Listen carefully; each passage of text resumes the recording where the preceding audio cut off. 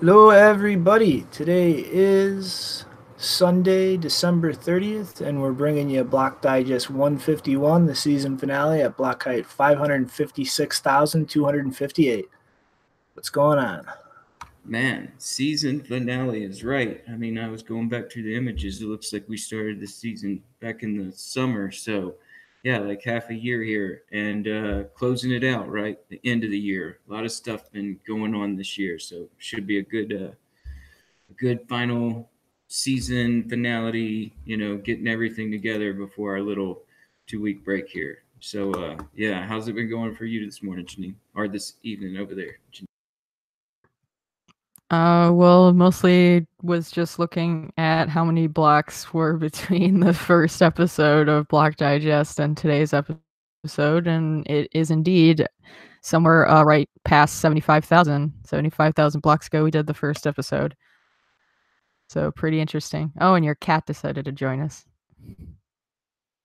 Oh, hey, Bugs. Yeah, 75,000 blocks. My goodness. Yeah, we need to start. We need to keep up with the block clock measurement. So, 75,000 blocks, 5 seasons down. Let's see how many thousands of blocks for another 5 seasons. And yeah, we change things up here. So maybe our seasons will get shorter or extended. We don't know. We'll have to see. Could be 150,000 blocks.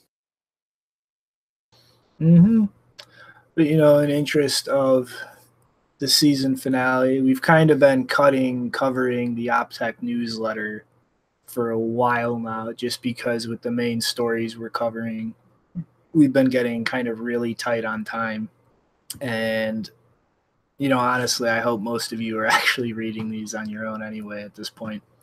But we thought we'd start off with the year in review and just kind of buzz through all the shit that's happened this year.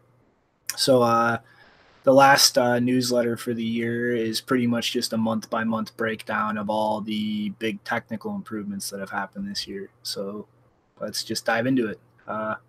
Starting in January, the Reckless movement kicked off. And despite Lightning being live on mainnet a little bit before that, this is when businesses really started tinkering around and integrating things while everything was very immature and the whole Reckless meme took off. So that's pretty much been a steady thing this whole year. It was also the publication month for the Schnorr-based MuSig multi-sig scheme put together by Greg Maxwell, Andrew Palestra, Yannick Surin, and Peter Wulla.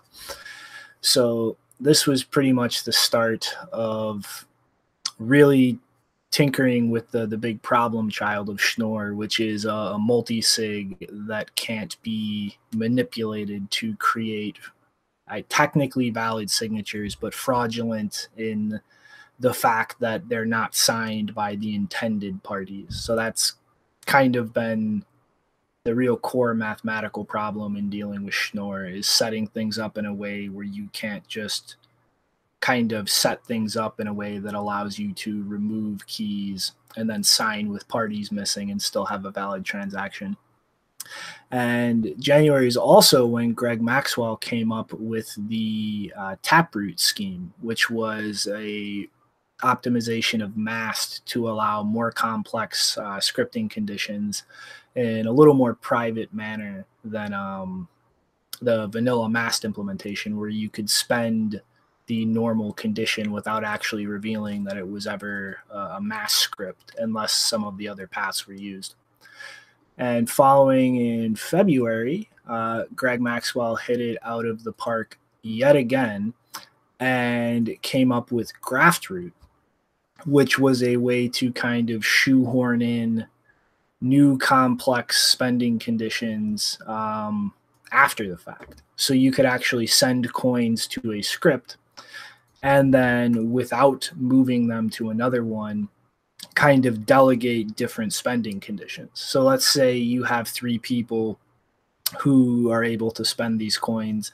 They would actually be able to give the ability to other people to spend those coins in certain conditions without actually moving them from that address.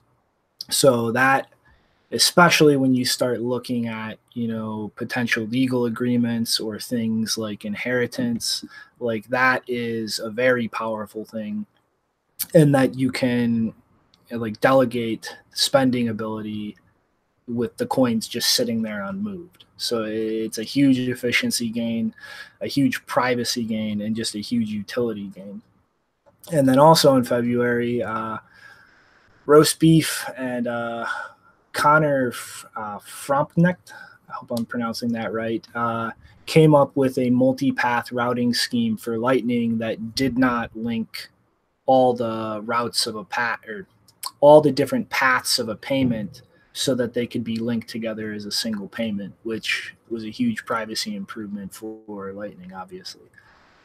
That brings us into March, and honestly, the biggest news in March was BIP 322. And this BIP was kind of created to address a long-standing issue in that signing arbitrary messages with Bitcoin keys doesn't really work with anything except the pay-to-public key hash, because the way it works is pretty much with the address derived from the public key and the signature. You're able to mathematically figure out the key to verify the signature.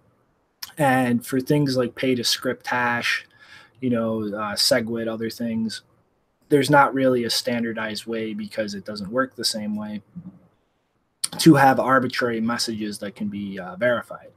And so this BIP was set up to create a new verification scheme for signatures, so that any key connected to any address type could actually sign arbitrary messages, which is, it's not like operation critical for anything, but it was kind of an annoyance, because you couldn't do things like prove possession of a balance, prove that you had an address that spent money to somebody, and then things like that, which do have different, audit use cases or business use cases for things like proving entitlement to a refund and so on. In April, Christian Decker, Rusty Russell, and Roast Beef dropped the L2 proposal, as well as I believe Channel Factories were dropped at the same time, and the SigHash no input BIP, which would allow a transaction or a signature that would be valid not just for one specific output, but any output that uses the exact same script. And so this really, in my opinion, laid the groundwork for most of the real long-term utility I see coming from Lightning Network, like actual efficiency that will scale beyond, a few tens or hundreds of millions of people just being able to use it very conservatively in regards to block space. And I think, this is probably one of the most important things to really get into the protocol in the short to midterm, aside from Schnorr signatures, to really get like a viable second layer that's scalable in a way where we're not going to run into the we need bigger blocks or this will stop working argument all over again. So that was a huge improvement. May, a draft BIP for the Dandelion transaction relay protocol was dropped. And so that is pretty much a proposal where you would send a transaction to a single node, which would relay it to a single node out to a certain depth, and then blast it out to the entire network, so that it's not really viable to tie a transaction's propagation to an individual node, which is something that will be a huge help in terms of the like network level of privacy, because you can do a lot of things to really protect yourself on chain. But if you're leaking information on the network level, it's not really a big jump from there to kind of undermine your on-chain privacy gains. That brings us into June, where Matt Corello dropped his BetterHash proposal, a kind of replacement or extension for the Stratum mining protocol that would allow transaction selection for miners to be a lot more decentralized.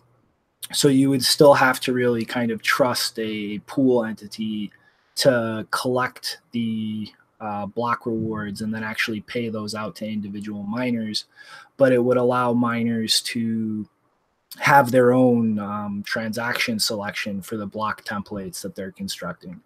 And so this way, even though miners have to financially trust the pool to actually pay them, they don't have to trust the pool to not censor transactions. And so, you know, theoretically, this could really help the censorship resistance of, you know, a transaction actually making it into a block.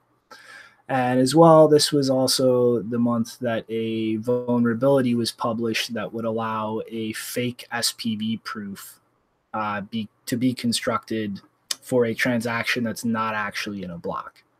And while this was pretty theoretically interesting, ultimately the cost of doing so was in the millions of dollars. And so realistically, it's not really that practical of an attack, and it's very simply dealt with by running a full node. Also, this was when Satoshi's Place kicked off. That brings us to July, where Peter Woolley dropped the draft BIP of the Schnorr signature proposal, which is obviously a huge thing. And, you know, hopefully he stops getting distracted by other things and gets that finished in the next year or two. It was also the month that the pay-to-endpoint CoinJoin payment proposal was dropped, where you would effectively have a person making a payment have the receiver of the payment create an input in the transaction as well, and make it look like both inputs belong to the same person based on how blockchain analytics heuristics actually analyze transactions. And so merchants who support this can actually not only help anonymize their customers, but also gain a benefit in that it's condensing their outputs as they're receiving transactions. So there's really a twofold benefit from this. Next up into August was a revised version of BIP 151, which is end-to-end encryption between Bitcoin nodes by default, which I think is a hugely important thing to actually get out there, because without running over Tor, you're effectively open to eavesdropping by your ISP, and they can pretty much see every packet of data that's going to and from your Bitcoin node. And that's something that can really be used to de-anonymize users by looking at transaction relays. Because for a node to really determine, or for another Bitcoin node to determine whether you were the original source of a transaction, they would have to pretty much have your node surrounded and see that it came from there first. Whereas, entities like an ISP, they're pretty much looking at everything.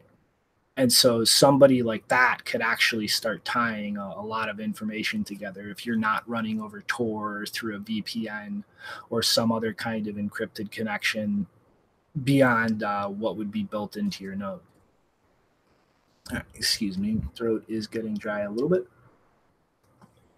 All right, that's a lot to cover. It's been a busy year. All right, now up to September, which was the inflation bug incident with versions of core between 0.14 and 0.16.2 being vulnerable to a transaction having two of the same input, which would have passed validation and actually resulted in illegal coin supply inflation. And that was a bit of a shit show, given an altcoin developer who publicly just blasted what was actually going on in this bug after he ran the patch for his the Qtum client that he was maintaining, and pretty much turned what was a very low-key patch without really disclosing the nature of the bug into having to publicly acknowledge the severity of the bug and get everybody upgrading as fast as possible.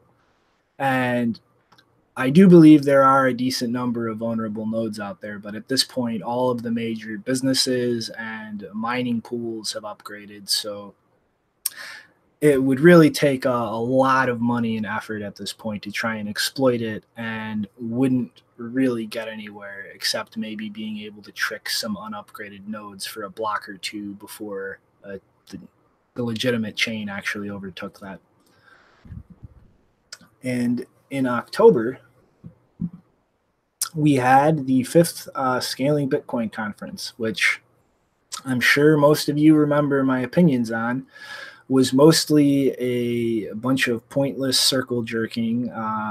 One instance of proposing a network attack and framing it as a mechanism for upgrading.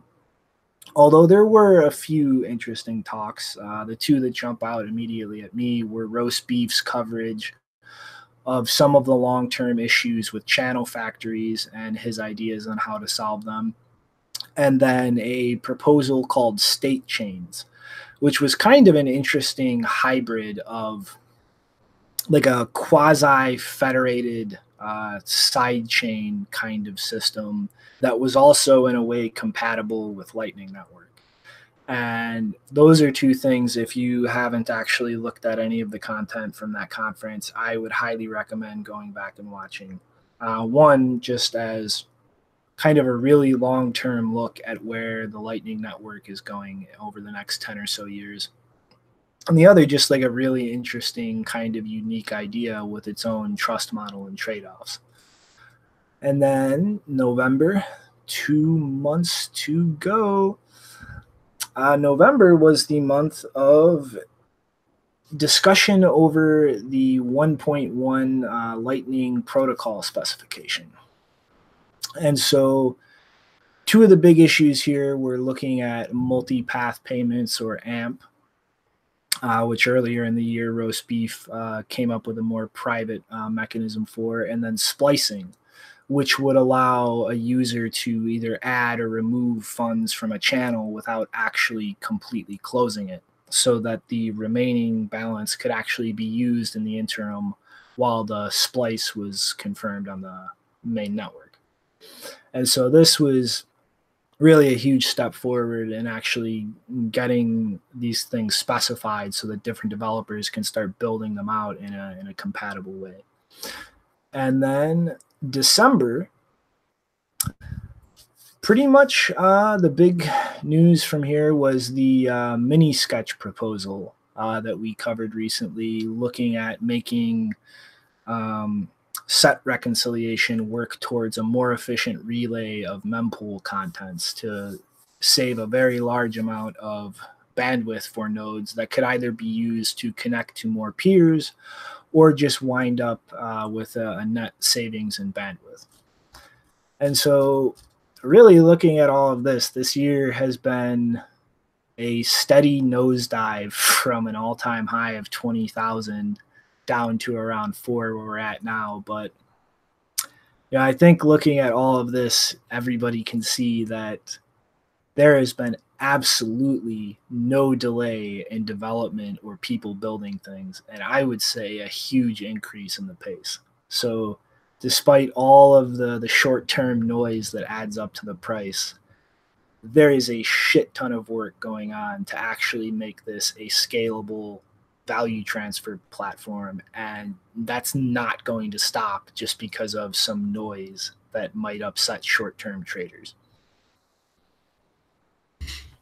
Oh yeah, man, it's been an incredible year. I mean, in the technological advancements, as far as like, I immediately think about Wasabi and the Chaumian coin join and the way that that's, hit out there. And a lot of people are using that. And, the way that we're actually testing these new off-chain governance models on Lightning, on mainnet. And I mean, it's just, for a long time, we've sort of hypothesized like, oh, we could do this, we could do that. But we've seen SegWit adoption move forward. I mean, we've seen the hash rate go up. There's just been a bunch of stuff going on this year with not just technological advancements in the protocol, but within the mining industry. And I mean, it's just been even things like that, like the GUI wallet, Zap, like things like that, where it's like we didn't have this stuff last year, and also just like things like Satoshi's Place, where it's like some interesting things just sort of pop out of the air in the development. And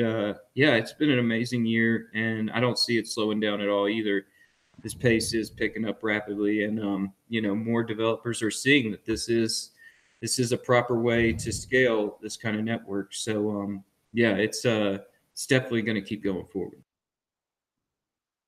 Yeah, and my favorite section of the newsletter, this end review, is actually the conclusion where they say that people often request roadmaps for Bitcoin development, but based on what's been happening in the last year, that seems like it would be a hard task because everything is moving a lot faster than pretty much anyone expects. Like, especially with the Lightning Network going to mainnet in January and February, that was definitely not planned at all. And in fact, the Lightning developers, as we saw with Reckless, were not anticipating that, and they kind of got forced into doing that because people were so excited to start testing it.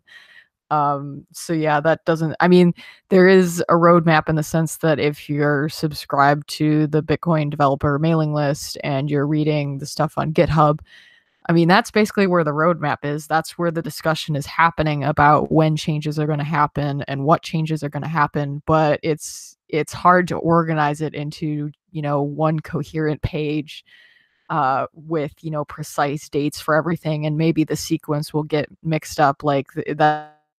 That's really hard to do when not only is everything happening so fast, but you don't have, a company or a foundation that is managing any of that organization. They're not saying we're going to do this on this date. The times where, a date is actually set and kept is rare. It's like a special event when that happens. So just from now on, you should basically expect that for the majority of things, it's probably going to come sooner than you expect. Yeah, it's really great to see all this open source development and just sort of like throwing this technology out there and sort of letting the market sort of pick and see what's best for what out there. And it's real hard to try and say like this is the roadmap when there is so much stuff coming on. But I think it's we're learning a lot about the way that this whole system works this year. It's been pretty interesting, that CVE and the way that the community responded quick to that, and you kind of see a little bit more of the response system, and yeah, these 51% attacks on lower value networks, and just sort of the game theory of it all. There's been a lot learned this year, except it is still a bunch of people trying to grab metrics and say, well, this says that and that says this. There's a lot of people saying a lot of things, and it's hard to come to a consensus, but we'll keep watching the development. The market will decide. Mm-hmm. Alrighty then, I guess into the next one. So I am betting that there are a lot of Litecoiners losing their shit. So a while ago, yeah. So a while ago, back in May, Cornet Ploy, that can't be right, but this gentleman posted on the Lightning mailing list a worry that he had about people making payments through different base networks using the Lightning Network, creating an issue where somebody might just delay a transaction to kind of speculate on changing prices between different cryptocurrencies. And really, the two solutions that he had to that, I don't think address the issue. And the first was to kind of have a latency-based monitoring for payments that take forever to confirm and build a reputation system in order to blacklist people who abuse this to speculate on price. And the issue there is the whole system is synonymous. So I could just create one reputation and make good payments and then burn it on a speculation, while setting up another one making payments and burn it on speculation, and so on and so on. And there would really be no way to kind of prevent that, because I can just spin up a new reputation like that. And the second potential issue is that you would put somebody else in charge of actually confirming the payment. And so that brings up its own issues of, well, some degree of trust being required and reputation to have third parties facilitating this. And that kind of destroys the whole notion of a trustless payment across different networks with Lightning. Well, recently, somebody who responded to the initial thread in May kind of broke down a little more articulately and in depth why he thinks that this is just not a solvable problem. And it's effectively that when you set yourself up on, in this example, the Bitcoin side and the Litecoin side, and then route from Bitcoin to Litecoin through a Lightning node that handles both networks, what you're doing is pretty much making a call option. And so an American call option, which is kind of a trading contract where you buy the right but not the obligation to purchase something at a certain price. And the way that these are generally constructed in markets is you pay a premium for this contract. So you pony up some amount of money that you pay no matter what, whether you actually exercise the option to purchase the goods. And if you back out, the seller of the contract keeps that premium. And if not, then you pay at the agreed upon price before the expiration of the contract. Well, the issue with this dynamic across multiple chains on Lightning Network is it's free. Like, there is no premium. Like, setting up that HTLC across both chains costs you nothing. And so you can set that up. If the price of Litecoin goes up against Bitcoin, then you finish the payment and sell the Litecoin at a profit. If it doesn't, then you just let it fail and it costs you absolutely nothing. And so the whole dynamic here is that all of these nodes that would bridge Bitcoin and Litecoin or whatever other network would have all of their liquidity constantly eaten up by people doing this because it costs nothing. And really his notions of how to solve this just completely don't solve this at all. And the first one is to have a failed Lightning payment cost money. Well, that just breaks the Lightning network completely. The whole reason that routing can be dealt with is because a payment failure is free. It costs nothing. If that payment fails, you try another route, you try another until it goes through. Failing doesn't cost you money. So if you try to introduce a cost there, you pretty much break Lightning for payments. The second idea would be to have these nodes increase their fees. But all this does is make a wider spread. So you could still do this. It would just have to be a higher price increase to make it worth redeeming the contract. And to boot, that makes it more expensive to transact from Bitcoin across to Litecoin. So you're disincentivizing that as well. The second or the third issue would be to limit the length of a time lock for any asset that or transaction that crosses assets. But that introduces weird centralization issues, because when I start making a payment, my time lock is the longest. The next hop is slightly shorter. And so the more you limit that time lock, the more you're going to centralize payments across networks, because it can only do so many hops before it can't work. And so ultimately, this pretty much just makes it completely not viable to have a Lightning network that facilitates payments across different crypto networks. Like, just the economic incentives here break it, because all of that liquidity would just get eaten up by people speculating on a free call option that costs them absolutely nothing if they don't redeem it. And like, this is just like, I don't see any way to deal with this. Like, this is just, unless a whole fundamentally new idea to address this is created, or I am missing something beyond fundamental, this just isn't going to happen. Like, Lightning Network needs to function on a single network, a single asset. And with this issue, the entire meme of Lightning Network letting all kinds of different cryptocurrencies seamlessly facilitate payments across each other is just not going to happen.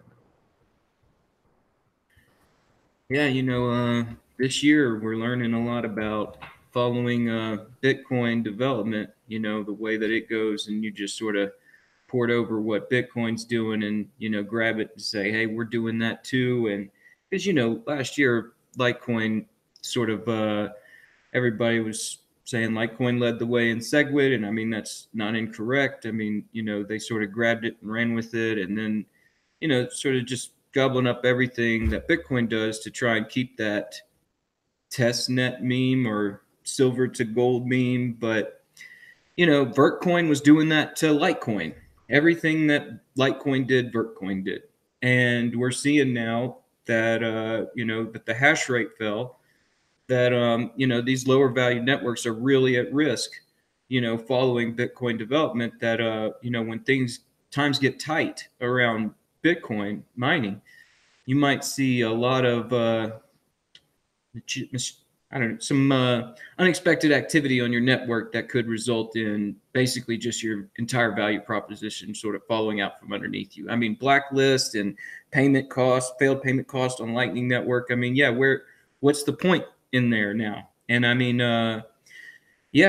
all this off-chain governance and governance models that are built out from, developments being made now. I mean, you could follow in the footsteps of this stuff, but yeah, you're going to be feeling the pain whenever times get tight. And, especially, I mean, I've heard a lot of different things about, the way that atomic swaps could actually hurt these other networks, as far as just like a quick way to route liquidity into Bitcoin, and, those networks could fail quickly. I mean, it's with risk. And I mean, nobody really wants to talk about that risk. And, it's things like this and observations like this that really kind of expose it. And, similarly with those 51% attacks on Vertcoin and BGold. And I mean, this is where it is kind of like you always hindsight 2020 looking back. I mean, we kind of, could hypothesize and everything, but until it's actually on mainnet and happening, I mean, then you really, really start to see the problems and people start to get hurt. I mean, I know there's a lot of Litecoin bag holders out there. Like I said, it was a powerful meme last year and a lot of people jumped in on it. I'm not going to lie. I was kind of part of that whole, like, hey, Litecoin needs to lead the way on UASF and we need to figure out how this is going to play out. And I mean, you know, at the time, it was something that was a very important, like computer science, game theory, the way it was going to play out. And even still, it played out different on Bitcoin. I mean, because Litecoin has got just a different consensus model. I mean, they've got a creator and he's here and he'll talk. And so it's kind of easy to get to the table. And yeah, hindsight's 2020. And I know some people are holding bags and, you know, yeah, I mean, some of it's just like a harsh reality and, you know, just take it as a lesson learned and, you know, keep moving forward. I mean, it's like there needs to be more than a meme when you start trying to absorb value into something. And you know, things just don't always work out the way the meme wants it to. And I mean, it's like the entire narrative of all of these shit coins that try to just be like, we're not competing with Bitcoin, we're just trying to help it. It's like, it's nonsense. It is complete and utter nonsense. And I mean, there are a million other reasons why just this kind of use of Lightning Network won't work. This is just the most recent one, and I think one that's just airtight and stands solid on its own. But this is absolutely not the only thing that's going to stop Lightning across Bitcoin and Litecoin from allowing Litecoin to be the air quote payments coin. Like it's gibberish. And like you need to just step back, especially when you're investing money in a space like this, and actually look at reality, data, and logic. Like if you just go investing based on memes, you're going to have a bad time. That's a great way to put it. I saw Roger Ver put out a new video, and it was like him with an Excel spreadsheet, the Lightning Network, off-chain scaling and on-chain scaling, and you know he was like going through the statistics, trying to like prove to you like how this is better than that, and it's you know, yeah, just watch out. The memes can hurt you. So moving on, right? I mean, Janine, did you have anything to say about this Litecoin atomic swap issue? Not really. No, it's just yeah. The whole Litecoin silver to Bitcoin's gold. I mean, that's like I'm one of those people that, you know, I'm not too bothered by the presence of altcoins because my response is just let the market settle out. It doesn't really bother me unless there's like blatant fraud happening or people's money is getting stolen. Yeah, I that's really all. Don't have much comment. I do find it interesting though regarding just the co-op stuff. That yeah, I think people just assume, oh, you can just switch the coins and that's it. But it's not just that. There's all kinds of economic consequences that we haven't really gotten into because I mean, sure, we've tested atomic swaps with Litecoin, but there's still a lot of things that could possibly go wrong and or the economic incentives could be off, which doesn't surprise me because like it's a big deal to try and, you know, make a trustless or find a way to do a trustless exchange without an exchange. That's a big deal. That's never really happened before outside of obviously, you know, direct paper currency or metal coin currency swaps. Oh yeah, and let me just say real quick before you move on, Rick. Like I'm not saying that this is going to prevent like exchanging between different assets atomically. I'm saying that this is going to completely kill the notion that like I can pay in Bitcoin and you receive Litecoin as a merchant. Like the liquidity won't be there. The ways to try and deal with this are going to add like disproportionate fees to that. Like it won't make sense. But like you can definitely swap assets in a trade. But like seamlessly paying across multiple networks, I think this completely kills that. And honestly, that trustless swap and a trade, that's kind of where I've heard this theory about you could drain a coin very quickly, where somebody can just like, yeah, you know, they could just move seamlessly from Litecoin to Bitcoin. So how would that not, you know, make it spiral out quicker? But yeah, like let's just keep moving forward in these memes and coins. And, you know, there's a real powerful meme that we talk about here regularly, and that is, you know, Bitcoin does help promote freedom from tyranny. So, all right, guys, I'm sure you saw it on Twitter or Slack. The mainstream media, at least Alex Gladstein of Time Magazine, to be more precise, wrote a very well articulated piece on how Bitcoin promotes freedom and offers a way out from authoritarian regimes. Sorry, I've been kind of struggling with that word all morning. So this is a subject we've talked about extensively here on the digest when we cover those stories like the Blockstream satellite and Bitcoin privacy enhancements like with Wasabi and Samurai. Those are things we get excited about because it helps promote the censorship resistance of the network to help these people in you know, dire straits. So when we discuss new laws and regulations on top of the geopolitics and macroeconomics, it's because we know this is a fight for freedom and liberty. Like Andreas said, governments aren't putting Bitcoin to the test. Bitcoin is putting governments to the test. And so it's something I was excited to see being pumped out there on Twitter, because a lot of times the majority of the crowd kind of gets lost in what exactly Bitcoin is. Bitcoin is a stock, or it's all about fundraising. Time has a wide range of publication. Oh yeah, Time Magazine has a wide range of publication, and I think it's a good thing when more people get the word that this technology is more than just making money. It's about helping people protect their value with a new form of money.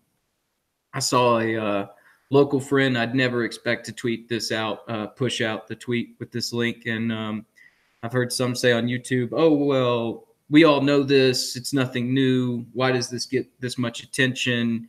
And actually, there are a lot of people who don't understand this fact, and people who work in blockchain that I know. I mean, they've got their heads down and they're working on engineering problems and in other areas of the space, and you know, they have different experiences to us, and you know, they don't really even know that this is even a problem through their perspective, as far as like why money needs to be censorship resistant and inflation and how that could hurt someone. So now Alex of this, the guy writing this, mainly talked about Venezuelan citizens using Bitcoin to help escape the tyranny of their currency being inflated like crazy at the will of Maduro. We all know about that. We've been covering it extensively. He also touches on how this helps these people in Zimbabwe going through a similar issue with a tyrannical leader and an inflating currency. Russia from freezing bank accounts, China from state surveillance. And he also covers how currencies like the petro could be used to put an even greater Orwellian boot on the throat of its citizens, because that situation gives ultimate control of the network to the regime. Then he touches on new tech coming out to even further help Bitcoin achieve its goal of becoming global censorship-resistant money of choice, with advancements in privacy and second layers like the Lightning Network. Overall, I thought it was great in its simplicity to convey this message of how Bitcoin helps enable liberty from tyranny. I mean, it wasn't a very long article. People could read it relatively quickly. And that's a hard thing to make economically, your words get the message across. And so, yeah, it was really good to see. And speaking from experience, as far as trying to get that message across, I mean, to, you know, at individuals at the meetups, it's like you can very easily get sidetracked or lost in your thought. And so, you know, it's good to see a very well articulated short article that sort of just puts that out there as what we're trying to do here. And yeah, so we've got some stats from this other article about how local Bitcoin's volume has been exploding recently in Venezuela. It saw a jump of 11% from just over 1,700 Bitcoin the week of December 15th to over 1,900, coming close to 2,000 Bitcoin the week of December 22nd, which is the highest ever recorded activity on local Bitcoins.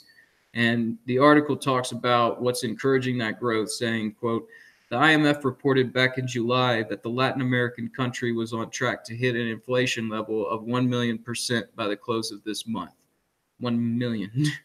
To give you some context, inflation in the U.S. is 2.2%, and recent Federal Reserve hikes caused a severe round of backlash from business, even President Trump saying that the Fed has, quote, gone crazy, and that's at a 2% interest rate, and these guys are going up 1,000,000%. So then director of the Western Hemisphere Department of International Monetary Fund, Alejandro Werner, says, quote, if you thought 1,000,000% was out of control, that figure could reach as much as 10 million by the end of 2019.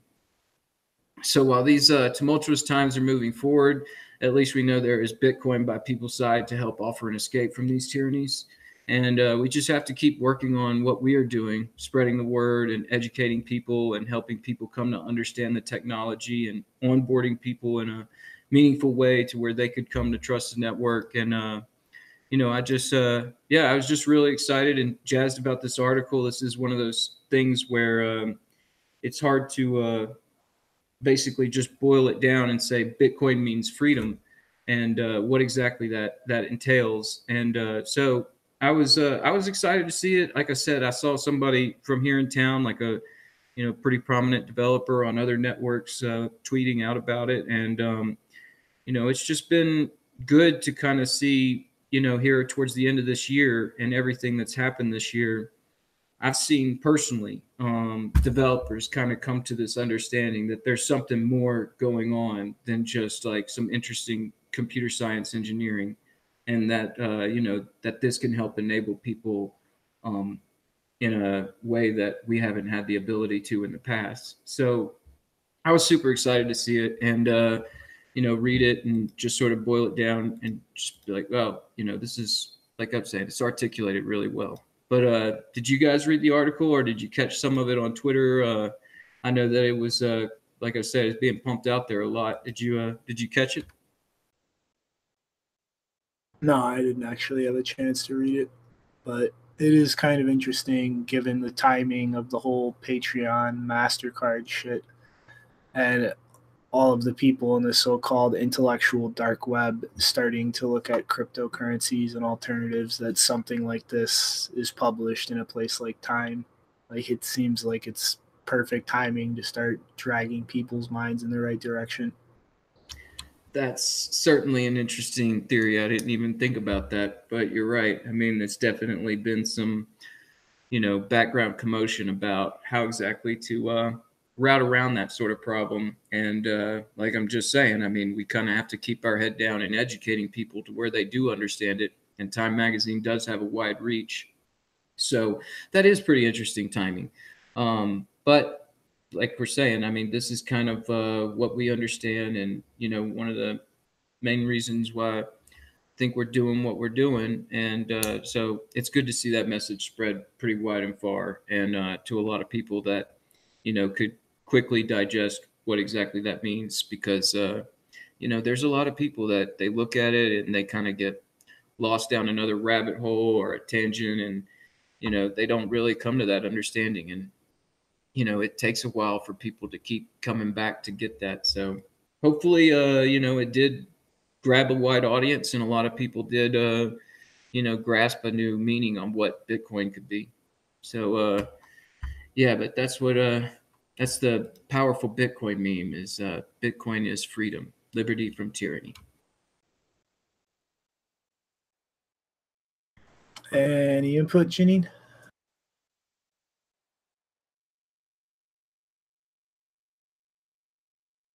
No, but we may shortly have someone joining us. Woo! Special guest, maybe. Gonna have to wait on that one. But what else has been going on this morning? I know that you grabbed something going on with maybe a big tweet storm. Yeah.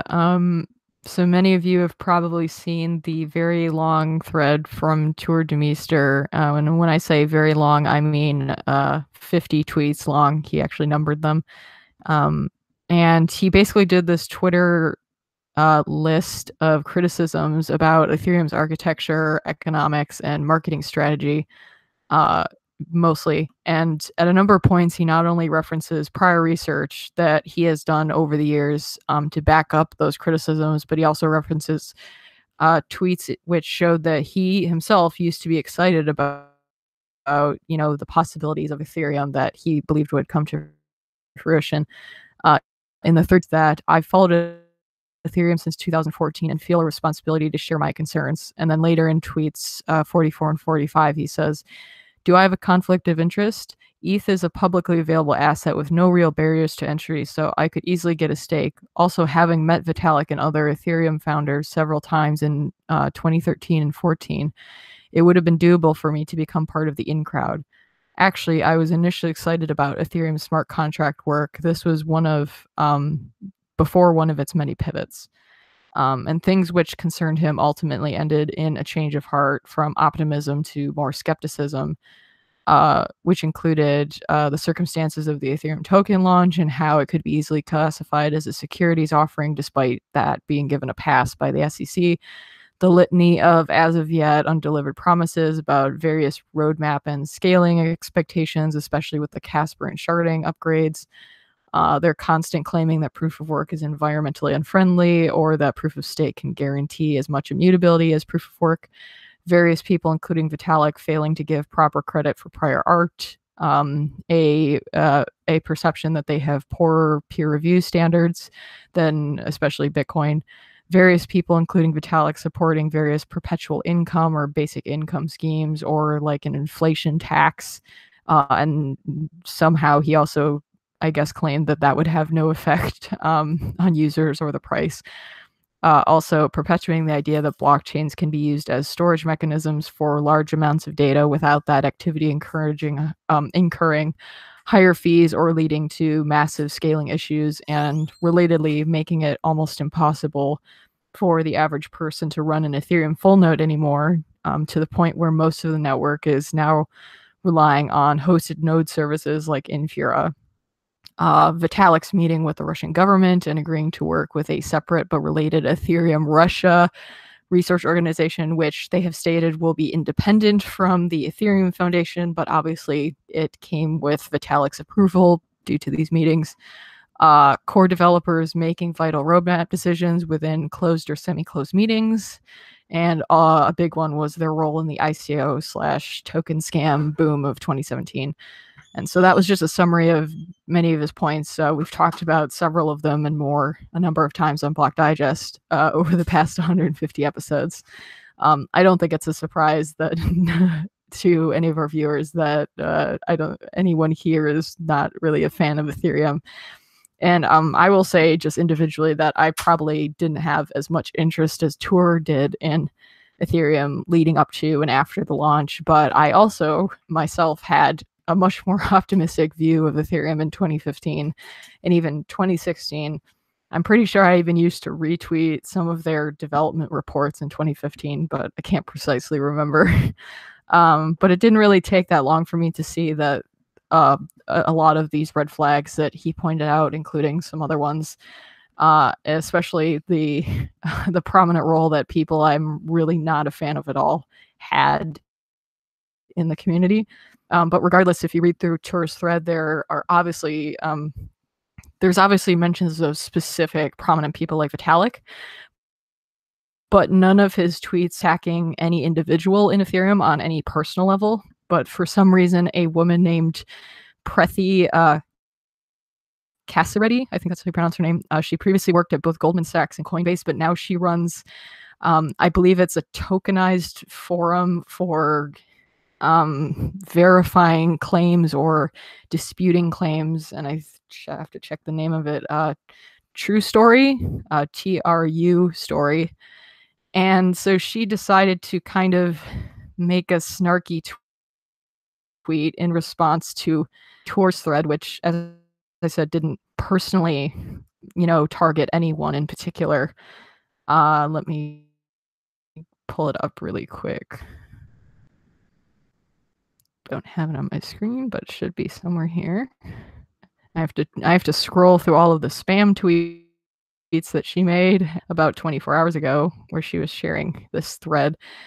So she responded to the start of Tour's thread by saying, "Hi, I'm a self-labeled Bitcoin maximalist, and my sole job consists of reading crypto Twitter / Reddit all day and then drafting tweet storms attacking non-Bitcoin people, but never really doing anything useful myself. Oh, and I own a lot of Bitcoin."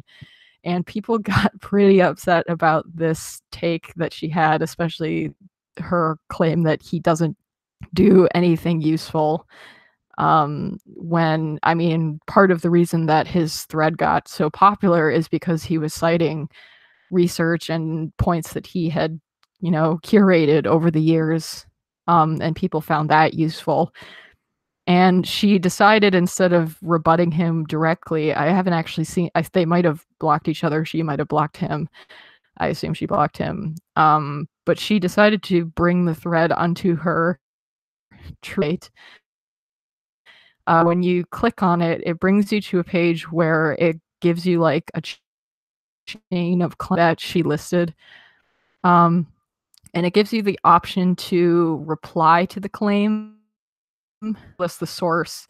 And I don't know if this is how all of the little boxes work, but she has a source, an argument, evidence area, and then status, like is the claim true? I assume that's what it's for, and that has not been determined, I think, for any of them.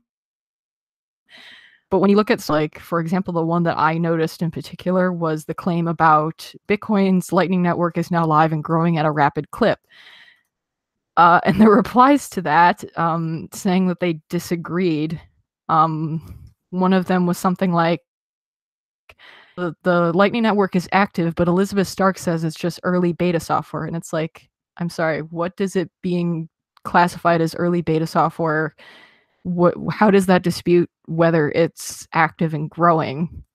Presumably, if it's in beta, that means it was an alpha, barely existing a year ago. That seems to be growing, in my view. But apparently that's what's hard about it's one of the criticisms I've had about using blockchains for journalism, is that people think, oh, blockchains are this truth machine, so if you just put it into the blockchain, that makes it true. And it's like, no, the reason the blockchain works is because there is a very specific and limited set of things that nodes are verifying in the network. And if you can't easily verify these kinds of social claims like this, because it requires, it's not something that we've built computers to understand, which is, human language, and being able to verify that. That's something that humans still do to a large degree.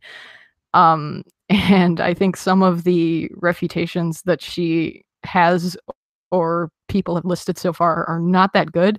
And a lot of the claims that he made, they just dismiss them as not even being worthy of refuting, because they say they're opinions with no evidence, which I think is just like a soft way of like, okay, we're not going to address this at all. All right, Chris. Pretty upset with that. Yeah, Chris. You beautiful British man. You say hi before I start ranting, because I'm gonna probably take a bit. Hi everybody. I always said that Ethereum, it's a long investment. You've got to stick with it, and I think we're going to learn who the real holders are, hodlers, in the upcoming dump in the bear market. And I think we need to get rid of the tourists. But yeah, very bullish on Ethereum long term, says an insider. What? No, that's completely right. I've always been trashing it. But look, I'm not the sort of person that likes to say I told you so. Well, that's actually a lie. I love saying I told you so. You can look at all the various videos that I've been making over the years, go back to World Crypto Network, look at what I was saying. And yeah, I think it's a scam. I don't think the world needs a Turing complete distributed computer. I think that's pretty dangerous. So what do you want me to say? I've said it all before. It's just old. Anyone watching this is going to go, yeah, I've heard all this. What's all right? Then let me insult the ditz who is making these statements then. So a little backstory on Miss Preeti. She was a VC employee who took a 6-month JavaScript bootcamp and then started helping build systems at Coinbase. and then left to build this completely broken form that air quote fact checks. Those systems are broken and they don't work. Like, period. Like, when you have somebody fact check something, you're looking at their authority and you're weighting that to see whether or not their input matters. And the thing is, when you put the economic incentive in something like that, they're just going to tell people what they want to hear, because a bunch of people agreeing with them reinforces their authority, and then they can just say more things that'll be perceived as truth. So, like, this lady is a complete ditz. And Tur is no angel, which is why I haven't been defending him at all. But that thread was truth. Yeah, some harsh truth that's harsh to deal with, right? I mean, like, I kind of like you're saying, there's a financial incentive there, and like, yeah, she just took it like way over the harsh end, saying that I'm a self-proclaimed Bitcoin maximalist. I'll just say this right now: like, I put Bitcoin maximalist on my Twitter handle recently, and that wasn't like me self-proclaiming. It's because everybody says that's what I am, and I know that happens to Tur too, where it's just like, if you have these opinions, these other people are going to say, oh, you're a maximalist. He's of the maximalist perspective. It's not like self-labeling. It's been thrown at us so much to where it's like, all right, might as well just accept it and move forward. But yeah, peer review is harsh.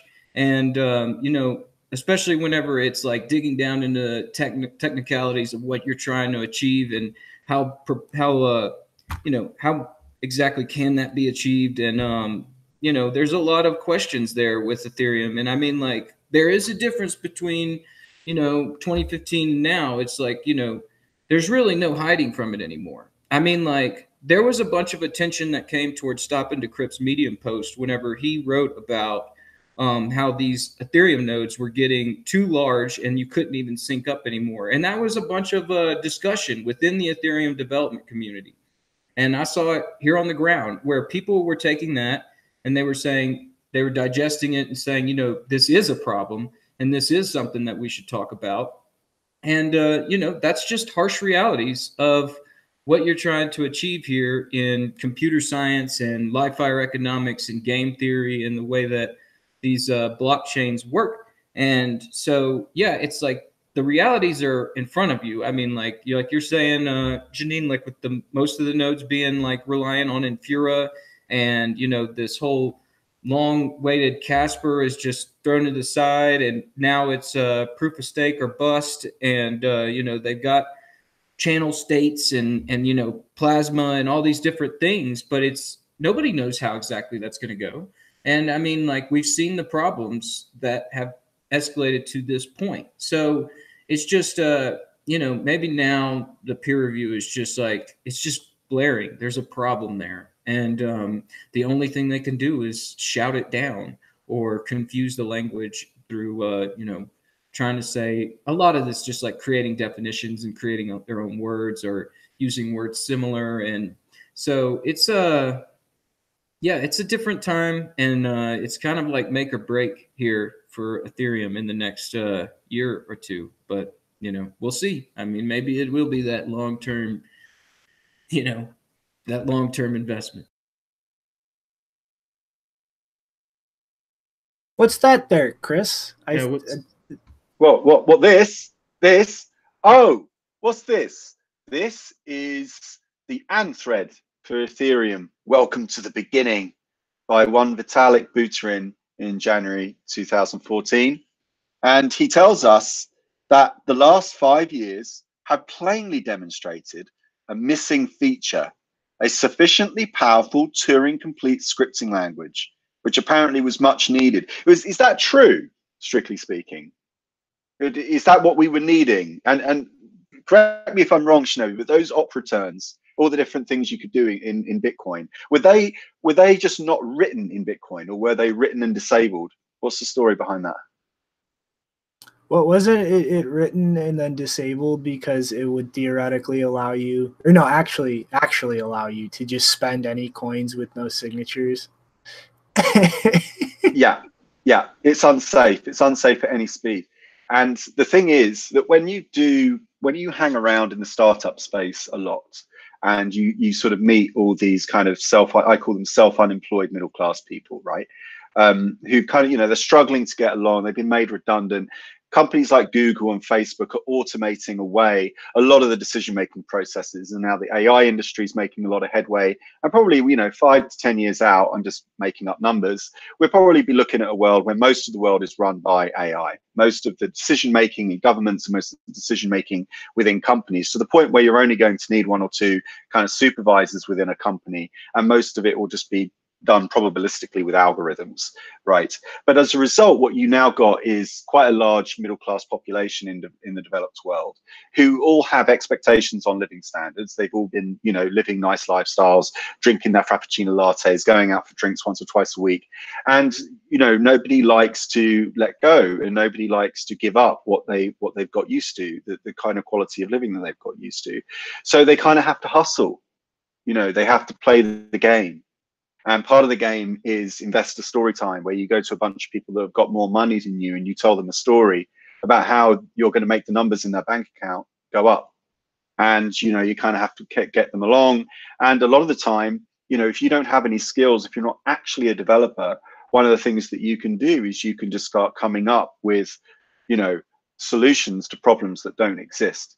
And you can come out with a lot of science, and you can sort of bamboozle people with a lot of technical terms. And you can point to things like the Gartner hype cycle, for example. If you look at Gartner, Gartner, it's a consultancy firm, and they every year, every August or so, they publish a graph with all the upcoming trends, all the new emerging technologies. And it doesn't just show the ones that are coming up, it shows the ones that have come and gone. It shows the sort of the peak of expectation, the trough of disillusionment. And for the seasoned serial entrepreneur or the self-unemployed, what you're looking for is stuff that's going up and to the right, that's just reaching the peak of that expectation. And what you want to do is you want to jump onto that meme. You want to jump on that trend, you want to ride it up to the top, and then you want to get your exit. And one of the interesting things that happens within startup culture is that you end up with the greater fool, which is you get a bunch of investors to buy into your scam, and then they become part of your scam as they slowly come to the realization that there's nothing really going on under the hood, that it's really all just window dressing in Potomkin. And then they need to go sell it off to another group of people. And that's kind of what's happened with Ethereum. Vitalik was actually a bit of a hero in the industry. I don't know if anybody remembers, but he was a bit of a legend. He was writing for Bitcoin Magazine. He was one of the first people to start charging for his content in Bitcoins. And he would do this wonderful thing where, he would release half the article and then say, well, in order to get the other half, you have to pay me 5 Bitcoins or whatever it was back then. And I really like that. I like anybody who demonstrates that there's actually a third way of acquiring Bitcoin, not just mining and buying, but also just earning. And I've really been promoting that. So I really liked Vitalik, but unfortunately, the temptations were there. The temptation was, look, isn't this frenzy going crazy? Lots of people are throwing money. They're not really thinking it through. And they'll throw money at anything. And if you kind of can talk, if you're very good with words and you can get up and you can present, it doesn't matter whether there's anything really going on the back end of your business. You can basically get a bunch of people to buy in. They'll slowly realize that the whole thing is a scam. And then they'll go, shit, now we need to find even greater fools that we can sell it onto. And really, at the end of the day, it was a solution looking for a problem. We never really needed this. Rant done. You wanted to pitch something in, Janine? Yeah, so Greg Maxwell was the last person that Tuur quoted in his thread, and it said the same thing in different words. He said, I think this was 2016, yeah. All of these radical improvements in scalability, privacy, and flexibility show up when you realize that Turing complete is the wrong tool, that what our systems do is verification, not computation. This cognitive error confers no advantage outside of marketing to people with a fuzzy idea of what smart contracts might be good for in the first place. More powerful smart contracting in the world of Bitcoin will absolutely be a thing. I don't doubt it. But the market marketing blather around Ethereum isn't power, it's a boat anchor, a vector for consensus and consistency and decentralization, destroying resource exhaustion and incentive mismatches. Fortunately, the cognitive framework I've described here is well understood in the community of Bitcoin experts. Mm-hmm. It's not about computing, it's about validating computing. Yes, sir. So yeah, what else is going on, man? We got some wallet issues to get into, huh? Yeah, so these, honestly, this is from the brain fart. 35C. The Chaos Computer Club's Hackers Congress. Yes. But honestly, I think that pretty much all of these exploits have been wildly overblown. So they covered some exploits for the Ledger Nano S, the Ledger Blue, and then the Trezor. So I'll just dive into the two Nano S exploits first. The first one that they covered was actually just a supply chain attack. And so honestly, like this isn't really that big of a deal because at this point, like if you've compromised the supply chain, you can pretty much do whatever you want. Like everything is open game. And this exploit is kind of really not that practical. So what they did was intercepted the Nano, inserted some additional hardware on it to allow the confirmation button to be triggered electronically by a radio frequency. And then the idea of it was to have malware on the victim's computer that would craft a malicious transaction and be able to trigger the ledger to confirm the transaction for signing by waiting nearby with a radio device. And honestly, like the level of effort that would have to go into this is just so absurd that at this point, like you would just be better off having a completely fabricated device that would just have a broken random number generator or something, where it would generate a seed that you could brute force or had a table of and swept the second it had a balance.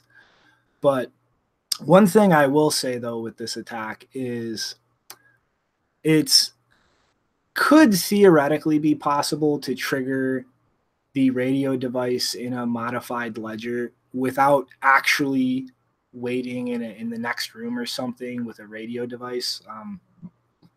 You could potentially modify firmware through an exploit on like a GPU or some other device in the computer that would actually be able to generate radio waves powerful enough to be picked up by something very near the computer and therefore like trigger the confirmation button with malware on the actual computer that crafted the transaction. So it's not something you necessarily need to literally be like waiting in the next room to trigger. You could theoretically do this remotely, but it's still just kind of a not really practical thing in my mind. You know, like I said, you just give them a fake device where it's a seed that you're aware of and can just sweep when they load it. Yeah, so the one I watched about half of it. I didn't see the second half, but even the first half of the presentation was expecting more. It wasn't as mind-blowing as I was expecting considering the title. One of the things I didn't like was that in the introduction they were kind of just giving a brief description of like what is cryptocurrency and what are seeds and all of that. And they actually recommended seeds, kind of put me off. It's like, okay, don't do that. It is even in the Bitcoin wiki as being not a good idea, so don't recommend it anymore. You can do it. Like if you're super confident in your ability to like, manage that and risk the data loss that comes with that practice, then that's fine. Don't recommend it to the average. The other thing, I think the only thing that really interested me was I think it was one of the first exploits they showed where they added like a malicious chip or something into, I think it was the Ledger device, and I think it was able to bypass the firmware verification step. Have the interface open. It has you like check to make sure that the firmware is the same firmware that they sent you, and I think it didn't. It for some reason it recognized that there was like a problem on Linux, but when he switched to a Windows machine, then it was able to bypass that verification. I can't. Shinobi? Do you remember what that was? I just thought I remembered it was funny because it didn't work on Linux, but it worked on Windows. I think that was the next one. I don't recall that involving like actually installing hardware on it, but I think what they did is there's like a constant value in a memory sector that's protected in the ledger for the firmware verification, and for the update process, it would wipe that section of the memory, then it would load the new firmware, and it would only replace that value in the memory if the firmware signature checked out. And they found out that another section of the memory was mapped to that protected section, so you could write it somewhere else and it would physically put it in the appropriate memory sector. But they were not able to actually take that, because that was on the MCU, not the actual secure element. And I don't think that they were actually able to get a usable exploit that would get access to keys out of that. I think the closest they were able to do was load malicious firmware that would run, and then on the next boot would like it would replace it with the legitimate firmware. But I don't think they actually like accomplished a key extraction exploit with it at this time. Yeah, because I definitely want to preface with this that, like, I mean, it's pretty much all of the major vulnerabilities, especially with the Trezor that have been found that have needed to be fixed, have all been vulnerabilities where you need physical access to the device. So the fact that this vulnerability requires physical access to the device and extensive physical access to the device, that's not only it's not surprising, but it fits the general pattern that's the main attack vector in terms like the vulnerabilities where you can do like remote attacks are few and far between, and really that's what these hardware wallets are best at. They're good at, you know, preventing remote access vulnerabilities that can happen with the device, whereas physical access, that's a lot harder to protect against, especially, you know, I mean, you have open hardware, but like if it's easy to open it and tinker around with it, you know, the consequence of that is like physical access can tinker around with it. But the benefit is that if they provide you that, you know, just the board looks as it should be or whatever, then you should be able to at least be able to open the device yourself and see, okay, has this device been tampered with? And you can't, probably most people don't have the expertise to fully verify that, but at least you are able to open it and make sure that there hasn't been any suspicious anything like that. Mm-hmm.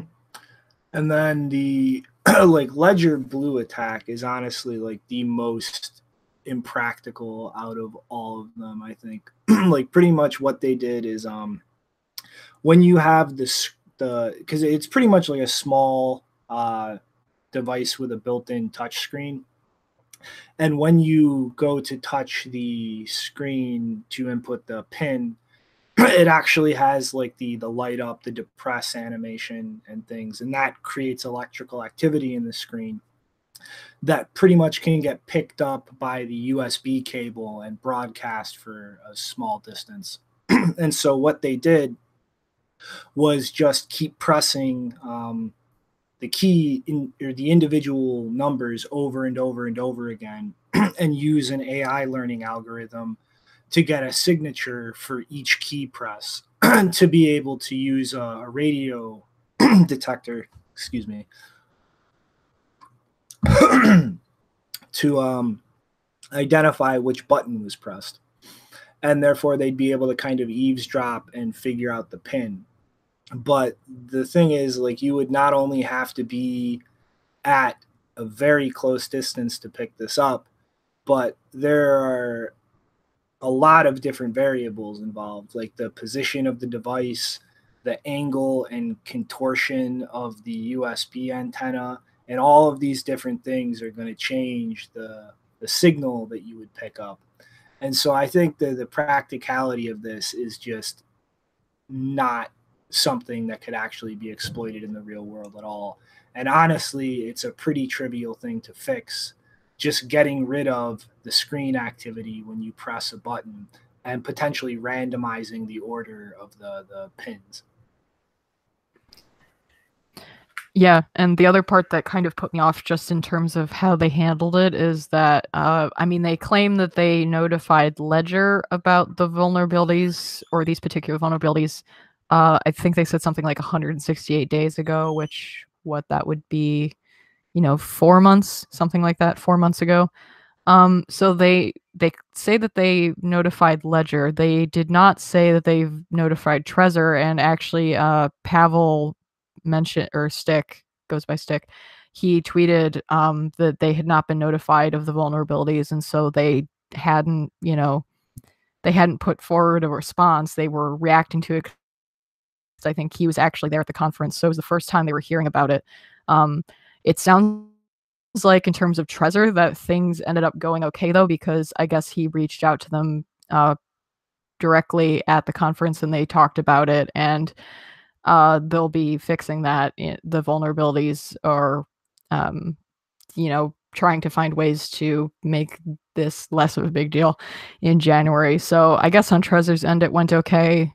I don't know about Ledger, if it's true that they notified them. I mean, that's kind of expected. If a lot of companies, when they receive these reports, it's catching, or it's very hit and miss in terms of whether they actually evaluate them as being serious or whatever, and how they respond. So I don't know about that, but yeah, I'm generally not favor of people who are like, oh, we found a vulnerability and we're going to make a bunch of press about it by talking about it at a conference, and not even trying to reach out to one, or possibly both, if they're not telling the truth about that, companies about the findings. Because pretty much, I mean, most of the talks I see at CCC, they preface either at the end or beginning of their presentation that they've made the affected parties aware, and that a lot of times they will say, like, these have already been patched, like they're not live vulnerabilities anymore. We just want to present our research and how we found them, and maybe this might be a problem in other systems that are similar. But pretty much a lot of people at CCC always make an effort to reach out to the companies involved, and I guess that kind of happened or didn't really happen in this case, and that's always a bit disappointing. Mm-hmm. So Chris still AWOL, or can he jump in on the Ledger Blue before we move along? Yeah, he's AWOL at the moment. Well, I mean, like, maybe come in on this. I was just going to comment on this, like how, security is like something that's very hard to get the right level of what is ease of access and still secure from an attacker. And, it's really hard to actually get that right. And, I mean, like, we could develop the most, top secret, top of the line bunker, and there's going to be some, specialist group that could figure out a way to get inside that bunker, or a way to compromise it.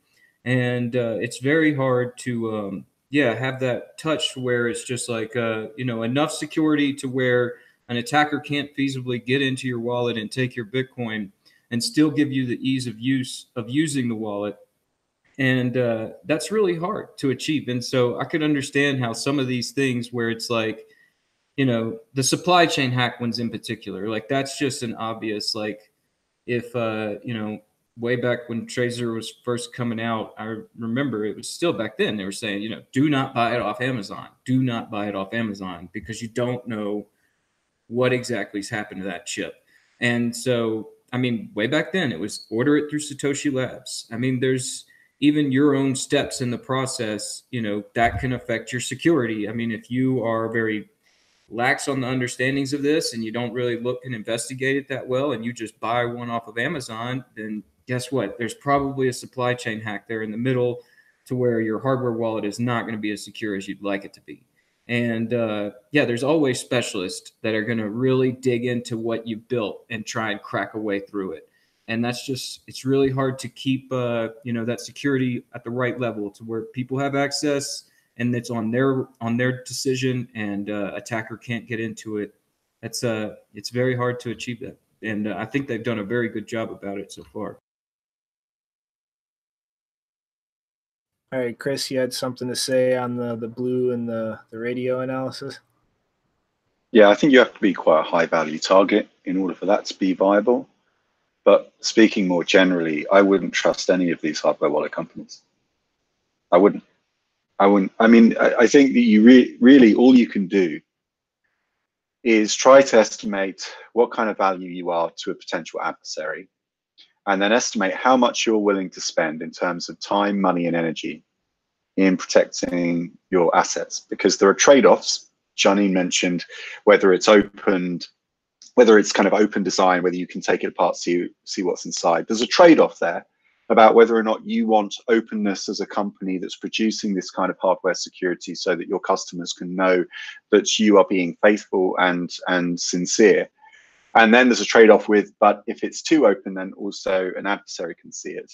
And that's a concept known as the enemy knows the system. It's one of Shannon's maxims. And the problem is that for a lot of people, there's too much of an educational hurdle for them to get over for setting up some kind of paper walleting system or some kind of air-gapped laptop, which at the moment still is the most secure way to store your crypto assets that I can think of, unless you've got Janine's kind of covering her face, we're in the same room together. So say what you think. I mean, I would disagree on the point that using just a regular laptop is a better option for the average person, because the average person's laptop is much more likely to be insecure, containing malware, things like that, than one of these hardware devices if they buy it directly from the vendor. Like yeah, as Rick says, the attack surface of any laptop or smartphone device is much like there's kind of a scale of things. The attack surface of a laptop is bigger than a smartphone, and the attack surface of a smartphone is bigger than a hardware device. So in general, the hardware, like for significant amounts, I don't know what, it depends on how you would scale that up in terms of what amount it's worth for buying a hardware wallet. But at a significant amount of money, you should be using a hardware wallet, because the trade-off you make in terms of using instead a laptop that is much more likely to have problems with it, is much more likely to have software that you can't verify, software that you don't know how exactly it's running. It's much higher than if you use a hardware wallet. I mean, most of this presentation in particular was about supply chain techs, and I do think that hardware wallet companies should do much more in that area in terms of, like, one of the things they criticized at the beginning of the presentation was the fact that they use these security stickers, and that's it. In general, that's just, it doesn't really actually help anything, because I understand the consequences of using the stick and the pitfalls and what that doesn't actually prove. So yeah, so I agree pretty much with everything that Janine just said. So like I said, there's a large barrier, educational barrier, which means that you can't just pick any laptop. So when I said air-gapped device, I didn't specify which type of device. And it's quite right to say that the security hasn't actually been taken seriously in the tech industry since the beginning, and it was never considered a priority. And it's only now that we have these digital scarce assets that suddenly we're scrambling and saying actually that the attack surface is much wider than we thought, and we've got all these really weird supply chains issues that actually come from global economics, like the fact that China pretty much manufactures and controls most of the integrated circuits on the planet. And as a result, there are lots of issues with centralization, and as a consumer, you have no idea what you're buying or where it really came from. So that's absolutely right. And when I say paper walleting, I don't necessarily literally mean paper. I mean actually steel, laser etching, any of these kinds of concepts are also equally valid.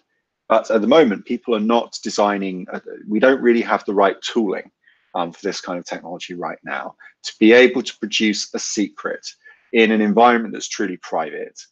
Most of the devices in our world have network adapters plugged into them, or they have some kind of Bluetooth, or they have some radii which allows them to be vulnerable within a certain radius, that they are vulnerable to snooping devices. What we haven't really built is like an old-fashioned Babbage machine, perhaps something that's a bit more compact, where I can actually pull a few levers and produce you know, a set of keys without actually having any electricity involved whatsoever. We haven't really got that kind of tooling, for example. But that is the level that you're going to have to go to if you want to be, you know, super paranoid about it all. So in short, back to my original point, I wouldn't trust any of these companies. The first problem that they have to solve is really the supply chain issue. They need to do provenance. They need to be able to some degree, give you assurances, and you'll never get guarantees. It'll never be 100%. There's no such thing as perfect security, okay? But a chain is only as strong as its weakest link. And whilst they're off building lovely features, like, you know, you've got this distributed trading stuff, you've got the Shapeshift integration into Trezor, you've got all these lovely sort of furnishings and this gold plating that's going on in these hardware wallets, but no one's really thinking root and branch. The weakest link in all of this chain, after you've got all of these lovely features, the weakest link is the supply chain. If you can't even solve that problem, which is a hard problem to solve, you can't give some kind of meaningful assurance to the customer, not a guarantee, but a meaningful assurance, that this is the device that we sent you. This is the basis upon which you made the purchase. The reason you buy a ledger is because you are outsourcing the trust to people in your network, you're reading reviews online, and you're making a decision, okay, this is the hardware company that I trust not to backdoor the device. That's the one job that they've got to do for you, is to sell you a safe. They're not selling you absolute security. They're selling you a safe, something you would have in your house, that's going to provide a barrier to any thief or anybody, any hacker, where they're going to have to overcome some serious hurdles. So the idea is that unless you are a high value target, most hackers, thieves, whoever your adversary is, are going to pick easier targets, right? But if they throw away the reward model, if they don't care about that reward, and they just go, right, I am on principle just going to target this user, then nobody can really help you. But I think that the one thing that these companies are not doing right now, that their priorities are back to front. They're private companies, so of course their legal obligation is to maximize shareholder profit. That means that there's a lot of short-term decision making around the marketing, you know, overselling themselves, selling themselves as these really secure companies, when actually what you're dealing with is a knowledge base around hardware security that's so recondite and so difficult to understand that they can pretty much say whatever they want in the public in their marketing, and it's very hard to hold them accountable. And I would like to pay tribute to Salim Rashid. He's brilliant. He's pretty much hacked all these devices now. He gets them, he takes them apart, he writes up reports on them. Good on him. He's a young guy, and that gets said about him too many times, but he is a young man. And I think what he's done is wonderful, because what he's done is, as a hardware specialist, as a kind of a researcher, right, a security researcher, he spotted an opportunity for himself. He saw these companies coming, he saw the marketing, he saw that there were these consumers who had a great need, and that need was for security. I need to secure my crypto assets. He also saw that those consumers didn't have a lot of insight, they didn't have knowledge, and the marketing and all of the incentives that come from running a private company were geared towards overselling the product, oversell the products, get more consumers to buy your products because you need to show growth to investors so they can get the next round of investors on. And he pulled them all apart. And he said, this is bullshit. Your device isn't secure. It's just like, it's an Android. I can get Pong working on this, Snake, whatever. And that's beautiful. It wasn't just him, actually. There was a number of them, particularly in the BitFi saga. BitFi was one of these companies. They're probably the worst of all of them in terms of the marketing literature and the way that they dealt with it. And I think, you know, people like that, those are the real entrepreneurs, in my opinion. People like that the entrepreneurs of today, the ones that I love the most, are not the ones working for startups. It's the ones holding the startups accountable for their bullshit. It's the people like in their bedrooms or wherever you are. It doesn't matter where you are. The point is that you are self-motivated, centrifugal. It's autopoietic. You're just passionate and you care, and you're just one of these people that will just bring down a lot of these companies. Those are the entrepreneurs of today, the ones that I really love, the enthusiasts. Mm-hmm. Oh yeah. Alrighty. And so I'm going to say one word before we get to the last vulnerability that's going to scare everybody to death. Tempest. Go Google Tempest. All right. But the last vulnerability disclosed was for the Trezor 1. And though I don't believe they tested it on the Model T, they seemed pretty confident that it would also work on that. But pretty much the quick gist of it was the Trezor actually doesn't use a secure element, unlike the Ledger. And so everything is kind of managed in the flash of the MCU, except it's bit protected so that access to the memory is not allowed. And there's 3 different levels where no access is allowed, unauthorized, full access is given, and then in the middle there, some access to things like the RAM, the debugging, and so on. And so what they did is pretty much glitch the device to reset that bit field so that they were able to access the RAM.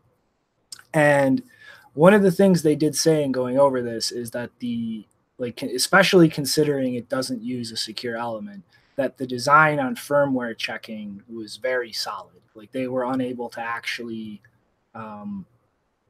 get something malicious on there. But what they were able to do after successfully glitching the device, which I think took them almost 3 months with 3 different people trying it all over the world, was initiate the firmware update process after they gained the ability to read and dump the contents of the RAM.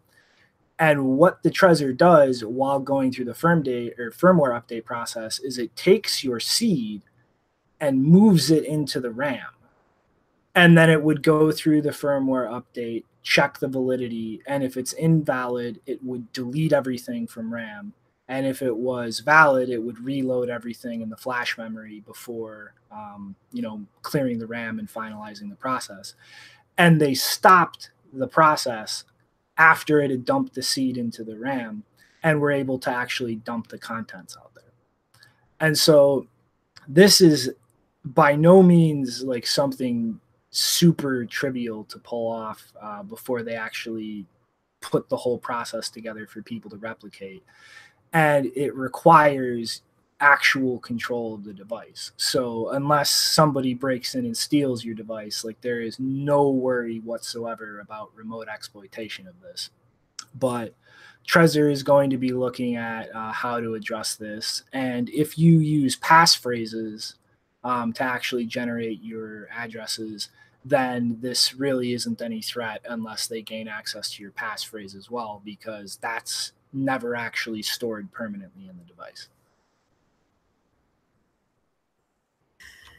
Yeah, man, that was a big one. I heard a lot of people yelling about in the Mumble and on Twitter was this Electrum attack, and I mean, it's one of those like just classic man in the middle, just trying to get you to. I guess I mean, like I'm still kind of like I need to read up on it, but I mean, I've heard a lot of buzz about it as far as people just I mean, people trying to say like, oh, this guy's doing it or that guy's doing it. And, this is just like another, going on from that last story. I mean, security is something where, I mean, you can definitely be the weakest link in the chain where if you're not, paying attention to everything, it's, you can just give up all your security. And, that's where it's really difficult. It is really difficult to stay secure in this environment. So I imagine, these things, they'll continue to crop up and they'll always probably be around. People trying to find ways to steal your coins. Yep. And, compromising hardware isn't the only way to do that. Next story up, a huge Electrum phishing attack that got somewhere around 245 Bitcoins. And ultimately, this is really the result of pretty much just an architectural flaw in Electrum. And so, not Electrum itself, but the protocol that it uses to communicate with Electrum servers. And so after you relay a transaction to an Electrum server, the server is capable of sending you an arbitrary warning message. And I think the logic here was kind of just, something wrong with the server, like things of that nature. But somebody spun up a bunch of fake Electrum servers and used this error message functionality, pretty much pretending to be an Electrum security update and linking people to a malicious binary. And everybody who got this message and downloaded this had all of their coins swept.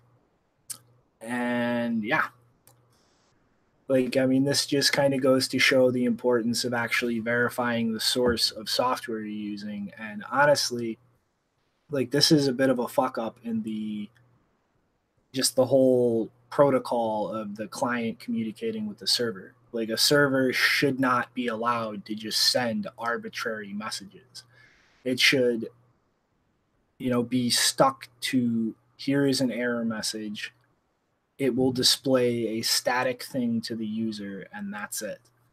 And I do believe that they've kind of removed this in the last update, although I haven't had a chance to really check that out. But, it's the exact same thing as using hardware. Any software you use to manage private keys, you should not just be downloading willy-nilly. You should be ensuring it's something that has a lot of public attention and people looking at it, and you need to actually take steps to verify that it came from a legitimate source.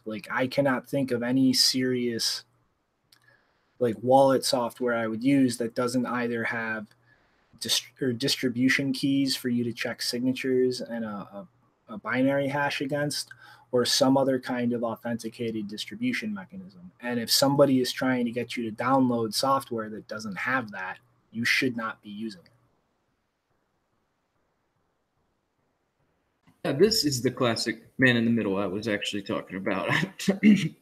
Excuse me. I don't know why I thought that we had already jumped into the story, but there's just been a lot of this, people talking about ways to get into your coin supply there and trying to compromise your security. And yeah, you always have to, that's what Chris was just saying there. It's just it's really hard to stay secure and to have the knowledge required to know all the little missteps that you could fall into. And certainly somebody just stepping in there with a message is something that you've become accustomed to, and next thing you know, you've been compromised. And so always mind your P's and Q's, even when you think you're in the most secure environment. I hope everyone watching this understands that this is an adversarial system. This isn't legacy banking, which is also technically an adversarial system, but that's covered up for you by the insurance industry and governments who will bail you out to some tune. All right, so the first £100,000 or whatever the regulation says are protected. FDIC, I think, is the acronym I've heard from the US, FDIC insured and so on. But this is just a financial vehicle. This is a product that insurers and actuaries have examined, and they've looked at the base risks, and they've examined all the various different threat models, because risk is a distributed phenomena. Okay, so it requires planning. It requires a lot of upfront investment for them to really plan around what happens in the case of an emergency. So you get some protection from there. But the problem is the world is a very volatile place. And in the developed world, we feel very safe. And when we walk outside, we feel safe to be able to go about our daily tasks. But really, that's just an illusion.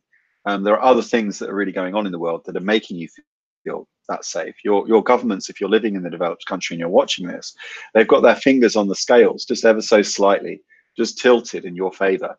so that the odds kind of go like a casino. The odds favor you just ever so slightly. But the house edge doesn't have to be great. But over time, if you have a slight favor, like a 0.5% or a 1% favor on every bet, over time that pays, huge rewards. But with Bitcoin, you really are exposed. It's you versus the universe, and you're going to have a lot of actors out there who don't have your interests at heart and will actually use you as a way to get themselves ahead. And so you have to take full responsibility. It's a very Darwinian process, this. Yeah, I wish a lot more people put, a lot of thought into the game theory behind Bitcoin and the space in general, and the way that, it is an adversarial space, and just the large amount of ways that you could become attacked and compromised. And I mean, it definitely is like a false sense of security when you compare the traditional world to this world. And that sense of security has been going on for a long enough time to where even when you start to become aware of it, you still haven't even thought about all the possible ways that it could come your way. Mm-hmm. All right. And speaking of Darwinian nature of things, though, there's been some rumors circulating around the Chinese media that Jihan Wu and McCree Zhan were going to be stepping down as co-CEOs of Bitmain.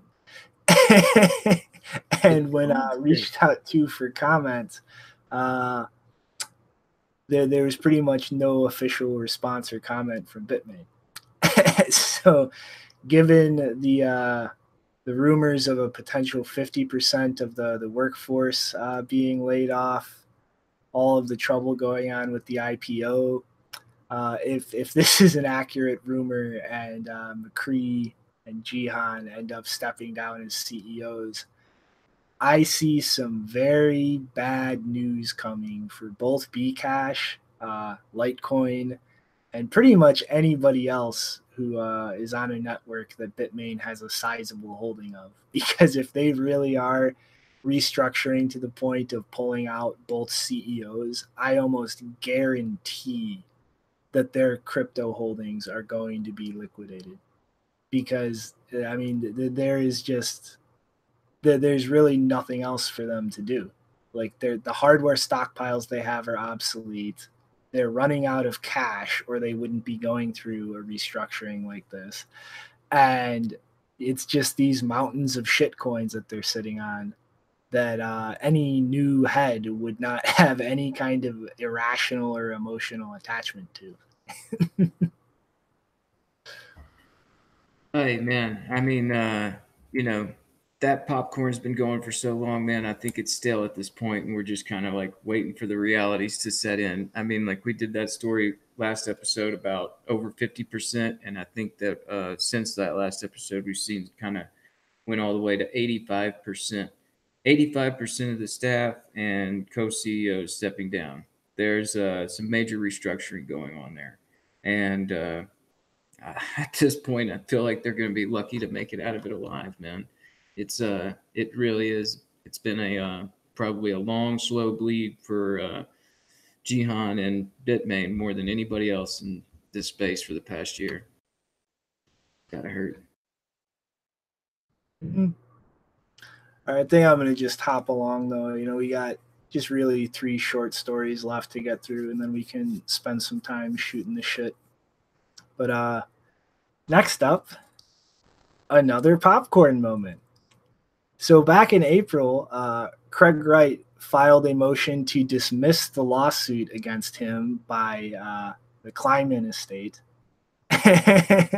for shutting down the company they had illegally, seizing the intellectual property of that company, and air quote, running away with over 1 million Bitcoins that probably don't exist.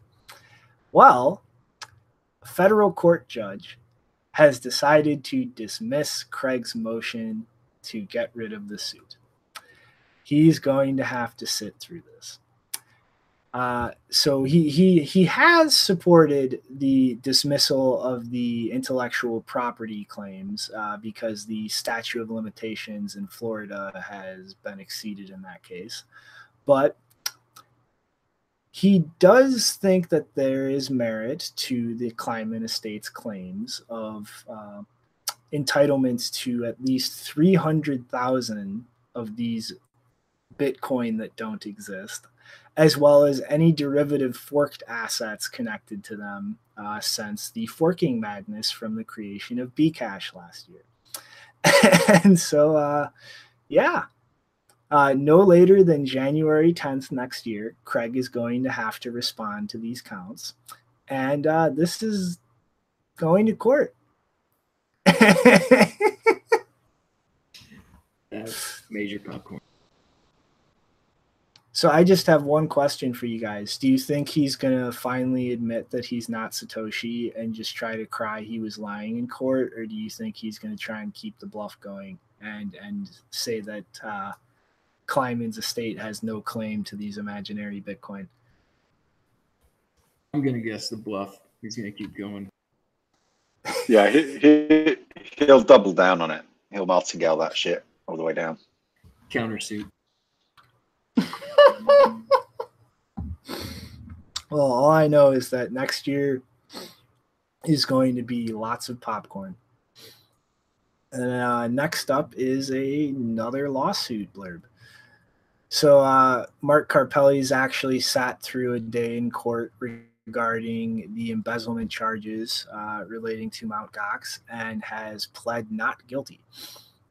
So I guess we'll get to see in this case how he explains moving around 340 million yen from a Mt. Gox account to his personal account and then used it to invest in software companies. So let's give a little round of applause for the sad man who gave us our first bull run. Or not first bull run, first globally notable bull run. And then all right. And then last up, Jordan Peterson has started accepting Bitcoin donations. And as of right now, he has actually got sitting in his address 0.89 BTC from 137 transactions. And so, like we've talked about, I think, for the last two episodes, all of this nonsense going on with MasterCard and Patreon and Professor Peterson, as well as Dave Rubin, somebody who has a news show on YouTube looking to create a Patreon competitor. I think it's going to be very interesting to see really how far down the Bitcoin rabbit hole, as a lot of people have been putting it, that Professor Peterson decides to go. Because, I mean, there is really nothing like just having Bitcoin sent to you to show how painless and simple it really is to onboard into this system. And he has a lot of eyes on him that he could start directing towards Bitcoin as far as a mechanism to deal with what seems to be blowing up into rampant financial censorship based on political ideology. Yeah, and I just wanted to tack on to that whole discussion about Patreon and this whole possibility of trying to get Bitcoin in the hands of these guys is because I've seen some discussion of like, why is this so important or pertinent, and I've been reading through it and thinking about it, and I mean, like, for sure it's not just like, yeah, this guy's got a bunch of eyes on him. It's the fact that this guy has gone up against the Canadian government in a free speech discussion about preferred pronouns. And that's really what got him his whole, like, well, I mean, he went on to Joe Rogan and then kind of spoke about it. And then it became this big, big discussion. And, so he's already kind of central to this discussion about, free speech and like, the way that's, kind of pushed into these, like, oh, you can't say this, you can say this, how that's tyrannical on these ideas, the battle of ideas. And, in this whole discussion, I think, when we talk about, free speech and, the right to basically the right to banking and, right right to privacy and all these sort of things that Bitcoin is trying to help enable is due process also is like, because this whole thing with Sargon of Akkad and everything was just like, and even with the, you know, the info wars, like, oh, it's all blame on Sandy Hook or something. There's still no like due process or like a process where we understand it's all subjective. And, you know, that's just where, you know, yeah, if we could get, you know, I know that there is like a possible Bitcoin platform out there that does that tries to take over try to build on Patreon's model. I think it's called Bitbacker. I'm not sure. I need to look that up. But I mean, like, we really need to just have something that's a good user interface, a good user experience, because I mean, if we could get the attention of these people that are already grabbed the attention of Jordan Peterson for what is, you know, we're talking about free speech, and like, you know, they can kind of make the connection now that, oh, you know, there's this payment processing layer that we weren't really that aware of. And so if, you know, if we could get those guys onboarded to where their fans have a way to, you know, hand them over donations and they know that they're not going to be censored, I think that would be a huge, like, not just like an onboarding event, but like people that are onboarded and understand that whole Bitcoin is freedom meme before the idea of like Bitcoin's going to make me money meme and everything. So, yeah, I know that I've seen a lot of people like, why is this so important? It's like, well, it's kind of just like this guy's got a nexus of discussion points of like why, you know, between tyranny and liberty already, as far as like, you know, rights that were afforded in Western countries and how they're being degraded. And so, you know, whenever these people see an answer, when they're already aware of the problem, that could be huge in the people that are onboarded and the way that they see the network. Mm-hmm. And I mean, that's really like, you know, I've been screaming this for like maybe the last year or so. Like, this group of people on the internet are what Bitcoiners need to be reaching out to, because that is the wider population outside of our bubble that will actually have utility for Bitcoin. Like, and it's what it's actually for. And like, it seems like we don't need to, like, they're slowly falling in towards us just because of all of this shit with MasterCard and PayPal and Patreon.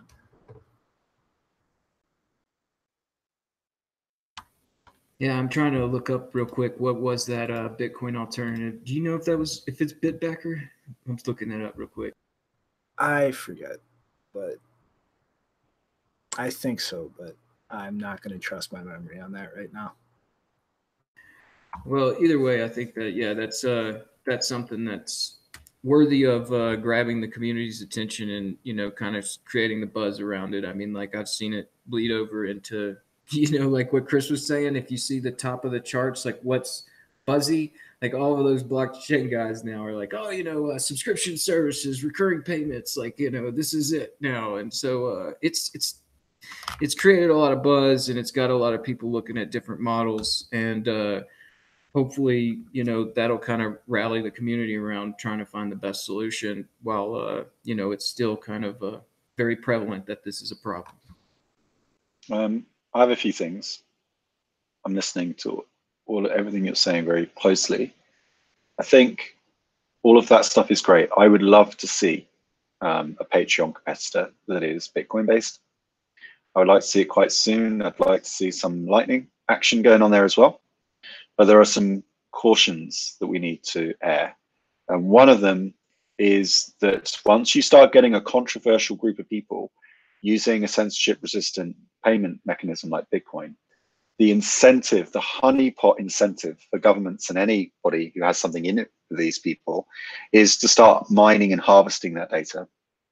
So every time you engage in a transaction on the internet, you are leaving a trail of personal identifiable information, digital exhaust, if you will. As you go around the internet, you're giving out your MAC ID address to your local router, you're giving out obviously your IP address, and you're giving out fingerprint data from your browser, all this kind of stuff. And at the moment, the entire business model, the lie that we tell ourselves for the economy of the internet, is that it's your identity that we're really harvesting. That's how advertising works. And so whilst we go through this emperor has no clothes, I think we're at the stage now where the kid has screamed at the top of his lungs and told everyone that the emperor is naked. But the adults are only slowly starting to wake up one by one. Okay, it's going to take a little while for advertising to die as an industry, because too many lifestyles depend on it. Too many people actually get something from it existing. And I think that if Jordan Peterson, someone of his kind of stature and his following, start to get into crypto, just be aware that the people that are going to start using it as noobs are not going to know how to use proper counter surveillance measures, and you are going to get a large honeypot of personal identifiable information. Anyone who goes off and makes that Patreon is going to have a huge responsibility to not persist data, to minimize logging on their computer, and then which territory are they going to host that in. And if you get somebody, you know, if you're in Russia and you're hosting content and you're Russia officially, you know, there are no gay people in Russia, right? Not officially. But if you're making statements about that and you're in Russia and the Russian government starts to come down on you, then you're going to have issues there, just as one example. There are many other that we can probably brainstorm and come to think of, but you get the point. And so I think that we do have to be cautious in our support of this new wave of adoption. I think personally, my preference would be to get rid of 80–90% of the speculation out of this industry. The speculators just need to go. The main use case of Bitcoin right now, and has been, is just speculation. It's gambling. It's just an online gambling. If you play one of these online games, you know, the ones where they give you currency in game, like what you learn when you use that, then you start to see, oh wait, this isn't too dissimilar to Bitcoin and trading, and you know how you get locked into a currency you can't get out of, but then you're given all these avenues for spending, but then all of those are basically gaming and gambling based. You kind of notice that it's not that dissimilar. And I think there is obviously speculation is important to any economy, and arbitrage, you know, but this is finance. And so you really have to I think you have to get rid of all the excess speculation, and you have to start getting intrinsic motivators for why people would want this. And this Jordan Peterson thing, if this is just the beginning, I think it's great. I'm not making any statements for or against Jordan Peterson myself personally, but I think that this kind of thing could really get traction. And now you have a reason to hold the asset that isn't purely speculative. And I think that's really important for crypto. Bitcoin really needs that. It needs a circular economy internally. So we talked about BISC. We've got Adam here from Wasabi. Wasabi will play a role here too, okay, for these people. That process needs to be, in my opinion, and I've said this all along, is it needs to be in your browser. There needs to be an integrated walleting system that goes all the way from cold through to your hot wallet. And it's not just about managing your keys, it's about helping you manage your finances. What level of risk are you willing to take? Here's your savings account, here is your checking account, here is your current account that you use every day. And how are you provisioning those funds? And what is the software that you're going to use that's going to help you segregate your money so that you've got some money on a hardware wallet, some money in a safe somewhere in a steel wallet, and then you've got your browser extension. And why isn't Wasabi or CoinJoin in any case just built into that whole system so that you don't even have to think about it automatically every single, you know, when you earn, I think when you earn your money, that's fair game for identity purposes, right? Yeah, you should have to say, okay, I got my money from here, and I'm whenever you're part of any group, right? But when you spend your money, I see no fucking good reason why anyone needs to know what you're spending your money on, especially if it's small amount, especially if it's for content on the internet. But the reason why Patreon and these companies are having problems is because they deal with such a large volume, and it's so politically sensitive what they're doing, that their investors just say, look, just comply, just over comply, do more than what you have to comply with the regulation, and shut down anything that is remotely risky. You know what I think could solve that, Chris? Yeah. Xiaomi and eCash servers. You just but you're not. That's a different layer of protection. I'm talking at a social layer. Like, we can have a whole conversation about why governments should exist, but the point is that they do exist and they're not going away. So the question is, what do you do with them whilst we're stuck with them? No, that's my point. Is like, if you have a Bitcoin-based like Patreon platform, I put X amount of Bitcoin onto it, and I get a bunch of Chalmian tokens that are blinded, and then I just give them to content creators, and they can go collect their revenue. But Oh, I see. nobody has any clue who paid them, just that it was paid through this system. I see what you're saying. Yeah. You know, it was your mention of a Chaumian CoinJoin server that got no par. So, Chaumian eCash server, yeah, that got no par. So excited about those CoinJoins. So maybe somebody will hear that and say like, oh yeah, that's interesting, and they'll start building that out. Take those old ideas and put them to some use. Right on. So what do we want to have be the last topic of the season and of the year? I don't know. Final thoughts, New Year's resolutions. What was your favorite moments of the year as far as like a top 3 of things that you got excited about?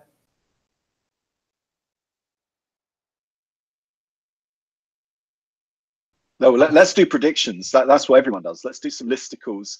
Your top 10 tips for crypto in 2019, or something really crass like that. Where's the clickbaity headlines? I can't believe I left. You're in charge of this thing. Look what you've done with it. I need to see more clickbait. I need to see deeply ironic clickbait from this show more often, please. Let's do some crass predictions because they're really easy. Do price predictions. We could do all sorts, or we could just shoot the shit, which is actually my favorite thing to do. I'm gonna say the most salacious headline that'll break while we're on our break will be something about backed getting backed again. I'm gonna predict that. I mean, even though we've already heard a little bit about it, that's kind of an easy prediction. Bitmain will go bankrupt while we're on break. Actually, that's a pretty good prediction. I like that one. Well, so what's Jihan going to do? Like, is he got plans? What's he going to move into? Well, if these rumors are true, he's not going to be CEO of Bitmain anymore. Yeah, but surely he's not going to disappear, is he, from the industry? He's going to do something else, presumably. I think he would. He's made a complete ass of himself for like the last year and a half. I imagine he's going to work himself into something with that ABC client or something with the Chinese government, and trying to just build out a crypto for them or something. I mean, yeah, I don't know if he'll actually just leave the space tail between the legs. I'm sure he'll still probably be around. Yeah, I expect he will. I mean, he's still a player, and you talk about he's playing asshat himself. Well, so is Zuko, but he's still around. People still take him seriously. There are people who take him seriously. So you can stick around. Competitor. I expect so. The guy has too much ambition. He cares too much to just fade away. So someone in the chat box said that they're bullish on Block Digest views. So maybe we should just summarize what we've managed to accomplish in 150 episodes. So we started off, I don't know how many followers the Twitter account had when we started doing the show, because actually the Twitter account was made before the show, or it was at least held before the show, or the account was. But I think the Twitter account now has something like 2,300 followers, and we have somewhere around the same number of subscribers on the YouTube channel as well. And the views are pretty consistent. We usually get somewhere around 500 episode. But apparently people are bullish on that, so who knows where that's going to go. Yeah, I mean, like, I'm bullish on the artwork. I know that that was something we kind of promised at the beginning of the season, and that introductory art with the theme, that was something that we've really enjoyed this season. I know that the theme song's been a hit, and thanks again, Fried Noodles, and I really enjoy it. But we do have the continuation of that to where next season we I imagine in the hiatus we'll play around a little bit with that other streaming app to get that all done up right. So yeah, definitely bullish on Block Digest. Yeah, and I just wanted to let everyone know, because maybe you don't. We actually we curate all of the episodes into each of the seasons. So this is season 5, and you can see the playlists on the YouTube channel if you want to go back through episodes and see them in order. We also have, besides this, main string of shows, we also have done special edition shows, which are specifically interviews with specific people. They're a lot shorter, usually about an hour.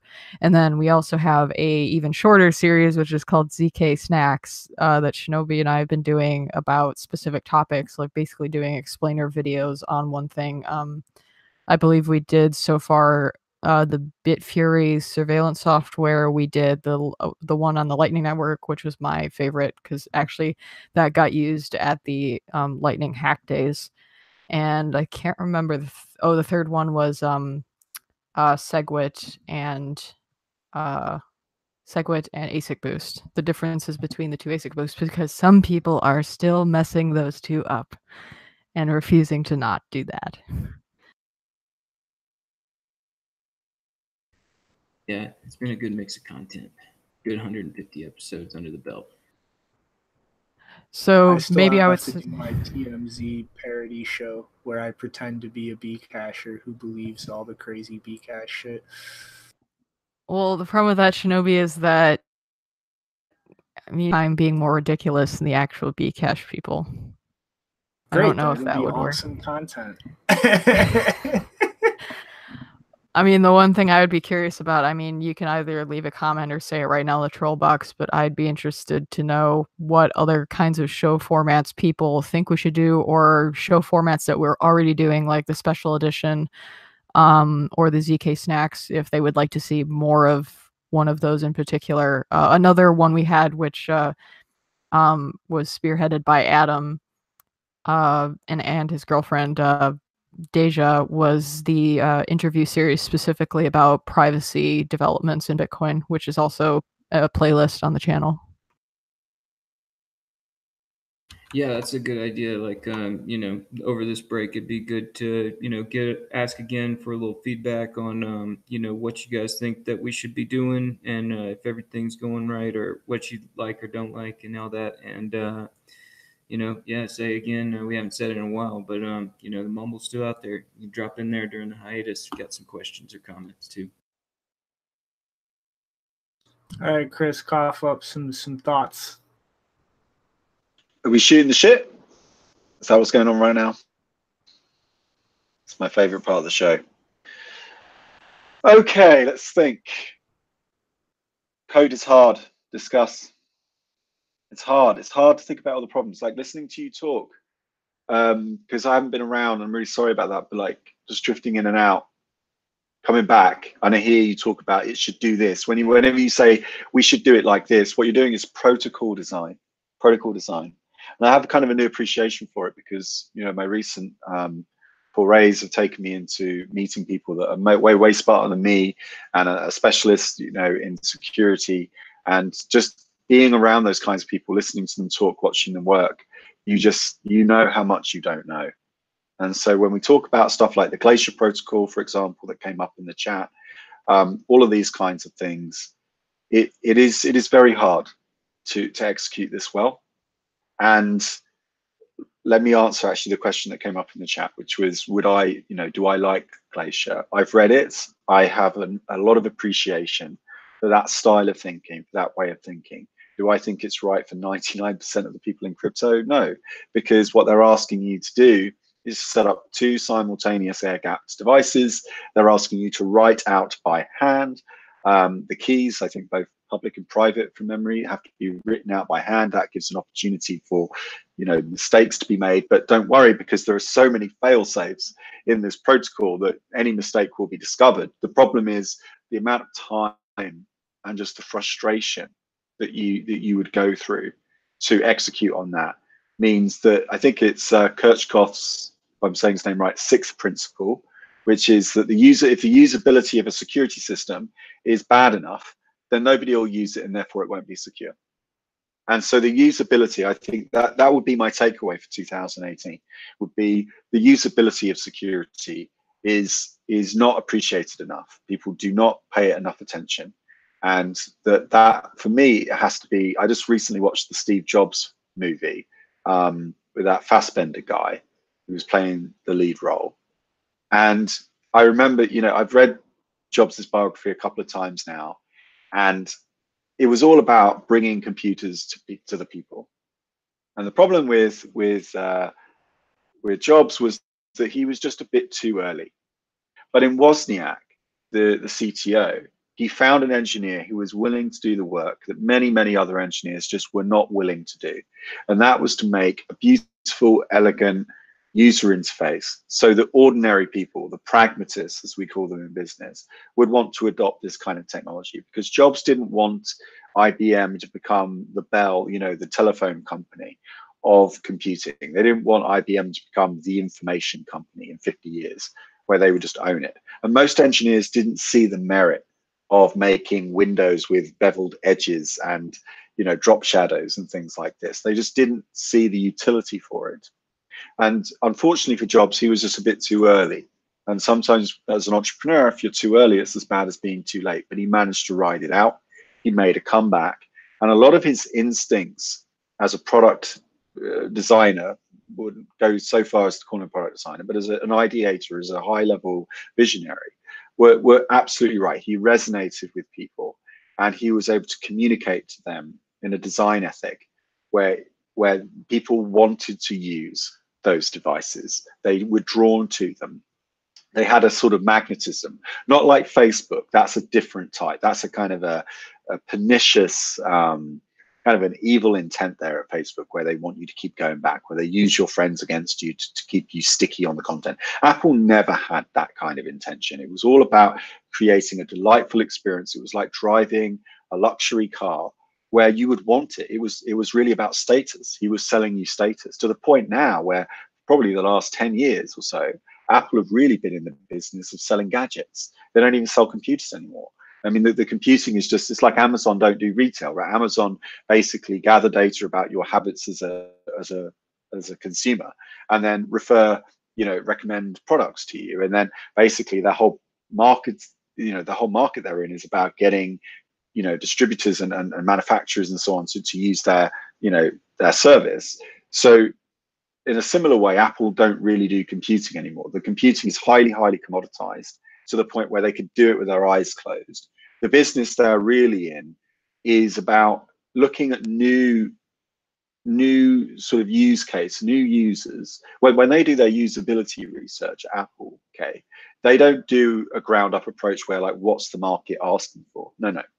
They interview a bunch of people, and then they only listen to the minority. They try to find in all these people, who are the next people we want to build for. They might be a minority, but they're a significant minority, and we think that they're important. And we just want to build for them, and we want to make them the new kind of, the new populace. And we want to bring them to other people. We want to bring these people's desires to everybody. We want to show everyone why what these people are asking us for is actually what everyone should be asking for. And that's what Apple do really well. And I think they're unique in that. And that's probably the reason why they're the most cash-rich business. And so we have to think that way, because in crypto, I often wonder to myself, as in cryptocurrency, actually both cryptography and in cryptocurrency, like, who's the Wozniak? Who's the developer that's going to do the work that other developers don't want to do? And I really, I don't just mean about making bubblegum apps, because anyone can fucking make a bubblegum app these days. I'm talking about actually thinking about user habits. Like, has anyone actually sat down a group of users with a walleting system and measured their heart rate and their perspiration and taken them through a red lane of a product, like a wallet software, taken them through a red lane? That means give them the most commonly used set of features, one after the other. So, you initialize your wallet, you have to back it up, you have to write it down, you have to remember a passphrase, maybe get some Electrum on the go, or whatever you're doing. You're pairing your Trezor with your computer. Go through that, and the whole time through, record them both from behind and from the front. Take heart strap, chest monitor, measure their heart rate, measure perspiration, and look for the areas where they get the most anxious. And then just show the engineers that footage and make the engineers feel the pain of the end user so that you get this empathy on the go, right? Then you start to feel it. Then now the engineer sees it. They really see on the front line, what is this doing to our customers? And you just want to focus the engineer's efforts on those particular pain points. You do everything, of course, you need to do the protocol design, you do everything with the security, but when it comes to usability, you just focus on the parts that are most anxious. For example, I can tell you from my own research that the most anxiety-inducing event in the red lane right now is doing a firmware update. So, okay, you backed up your keys, you wrote them down, yes, you did all of that, and hopefully you stored them in a safe place. But now you've got a mandatory firmware upgrade. Oh, fuck. Does that mean I have to check my backup? How do I check my backup? I only bought one device. Do I need to buy another one? Because then you realize, well, if I wipe this device to test it, then I won't have a backup anymore. I'll only have one copy of the private key.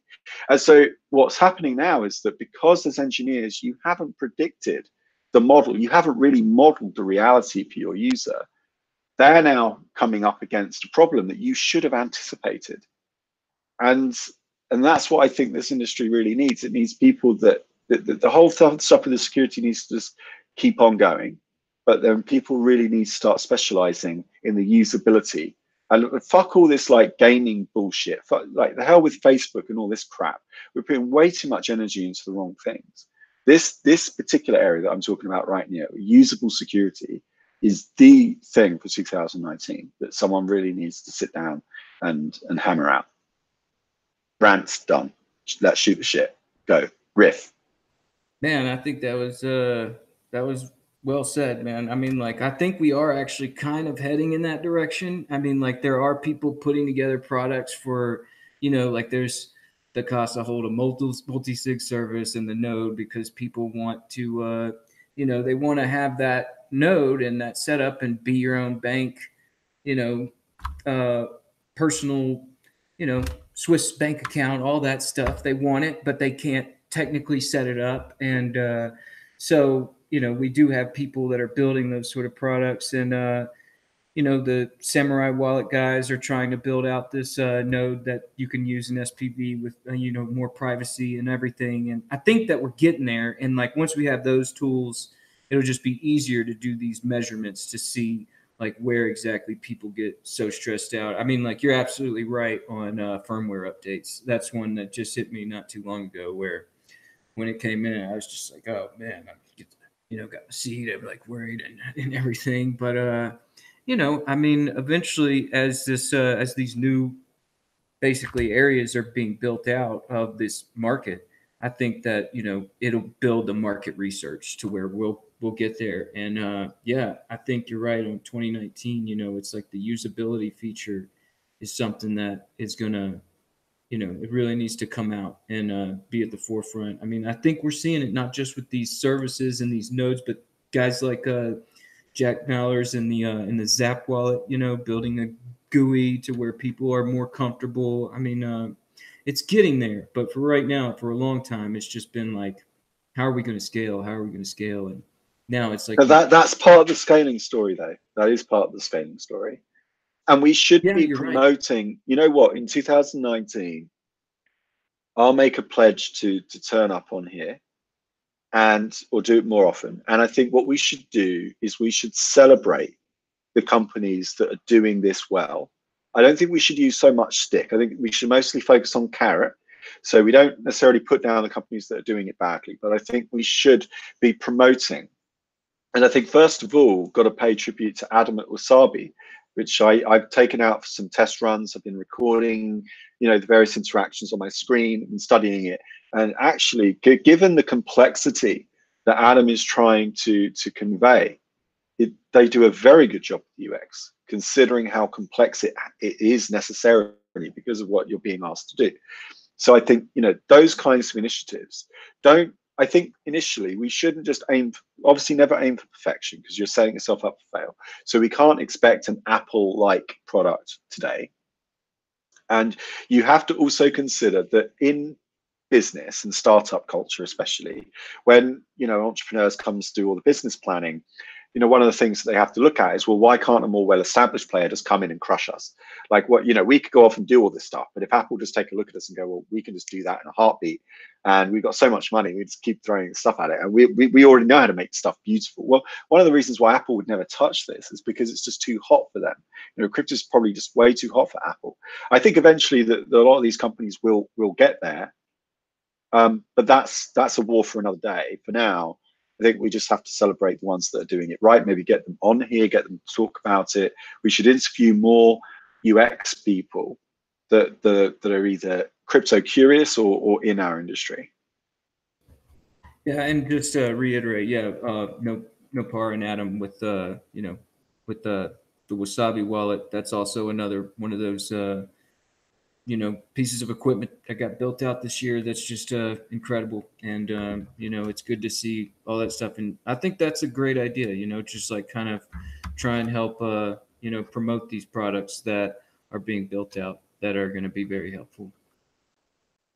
So, yeah, let's, we're over at 2.5 hours now. Like final thoughts, I guess, we've done the chit chat now. So the final thought. All right. Let's go with, I'm going to start us off here and say that, yeah, I've been really excited about what's going on in the meetup space around here, and, you know, seeing a bunch of blockchain guys come over and ask questions about Bitcoin, and, you know, they're kind of like taking, you know, it looks like they're taking another look at Bitcoin, and, you know, that they're getting interested. And I mean, that's for all sorts of various reasons. And, you know, it's been a hard year, you know, with the market and, you know, people and the running the meetup and everything. But I mean, like overall, I think it's built, like we're finishing out this year very strong when it comes to people in this area trying to understand how this system's going to be useful and like where we can take it. And so on that note, we got the Bitcoin and Beer meetup run by Blockvein, you know, around here. And that's going to be on January 1st.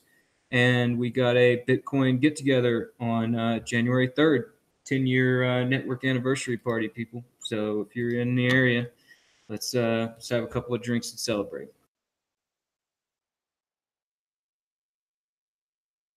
All right, I'll say it. Shinobi, go. Final thought. I'm going to put you on the spot. I know you take it last. I'm going to put you second. I want to see Bitmain burn.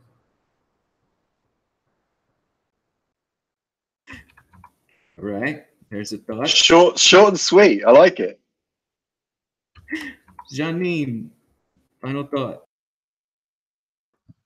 Well, Shinobi might want, yeah, there we go. So this is a tweet that I had saved in my calendars to specifically bring up at the new year because it's the end of 2018, and Peter Risen predicted actually exactly 1 year ago today that there would be a mass extinction event in Bitcoin nodes, or Bitcoin in general, and that BCH nodes would take over.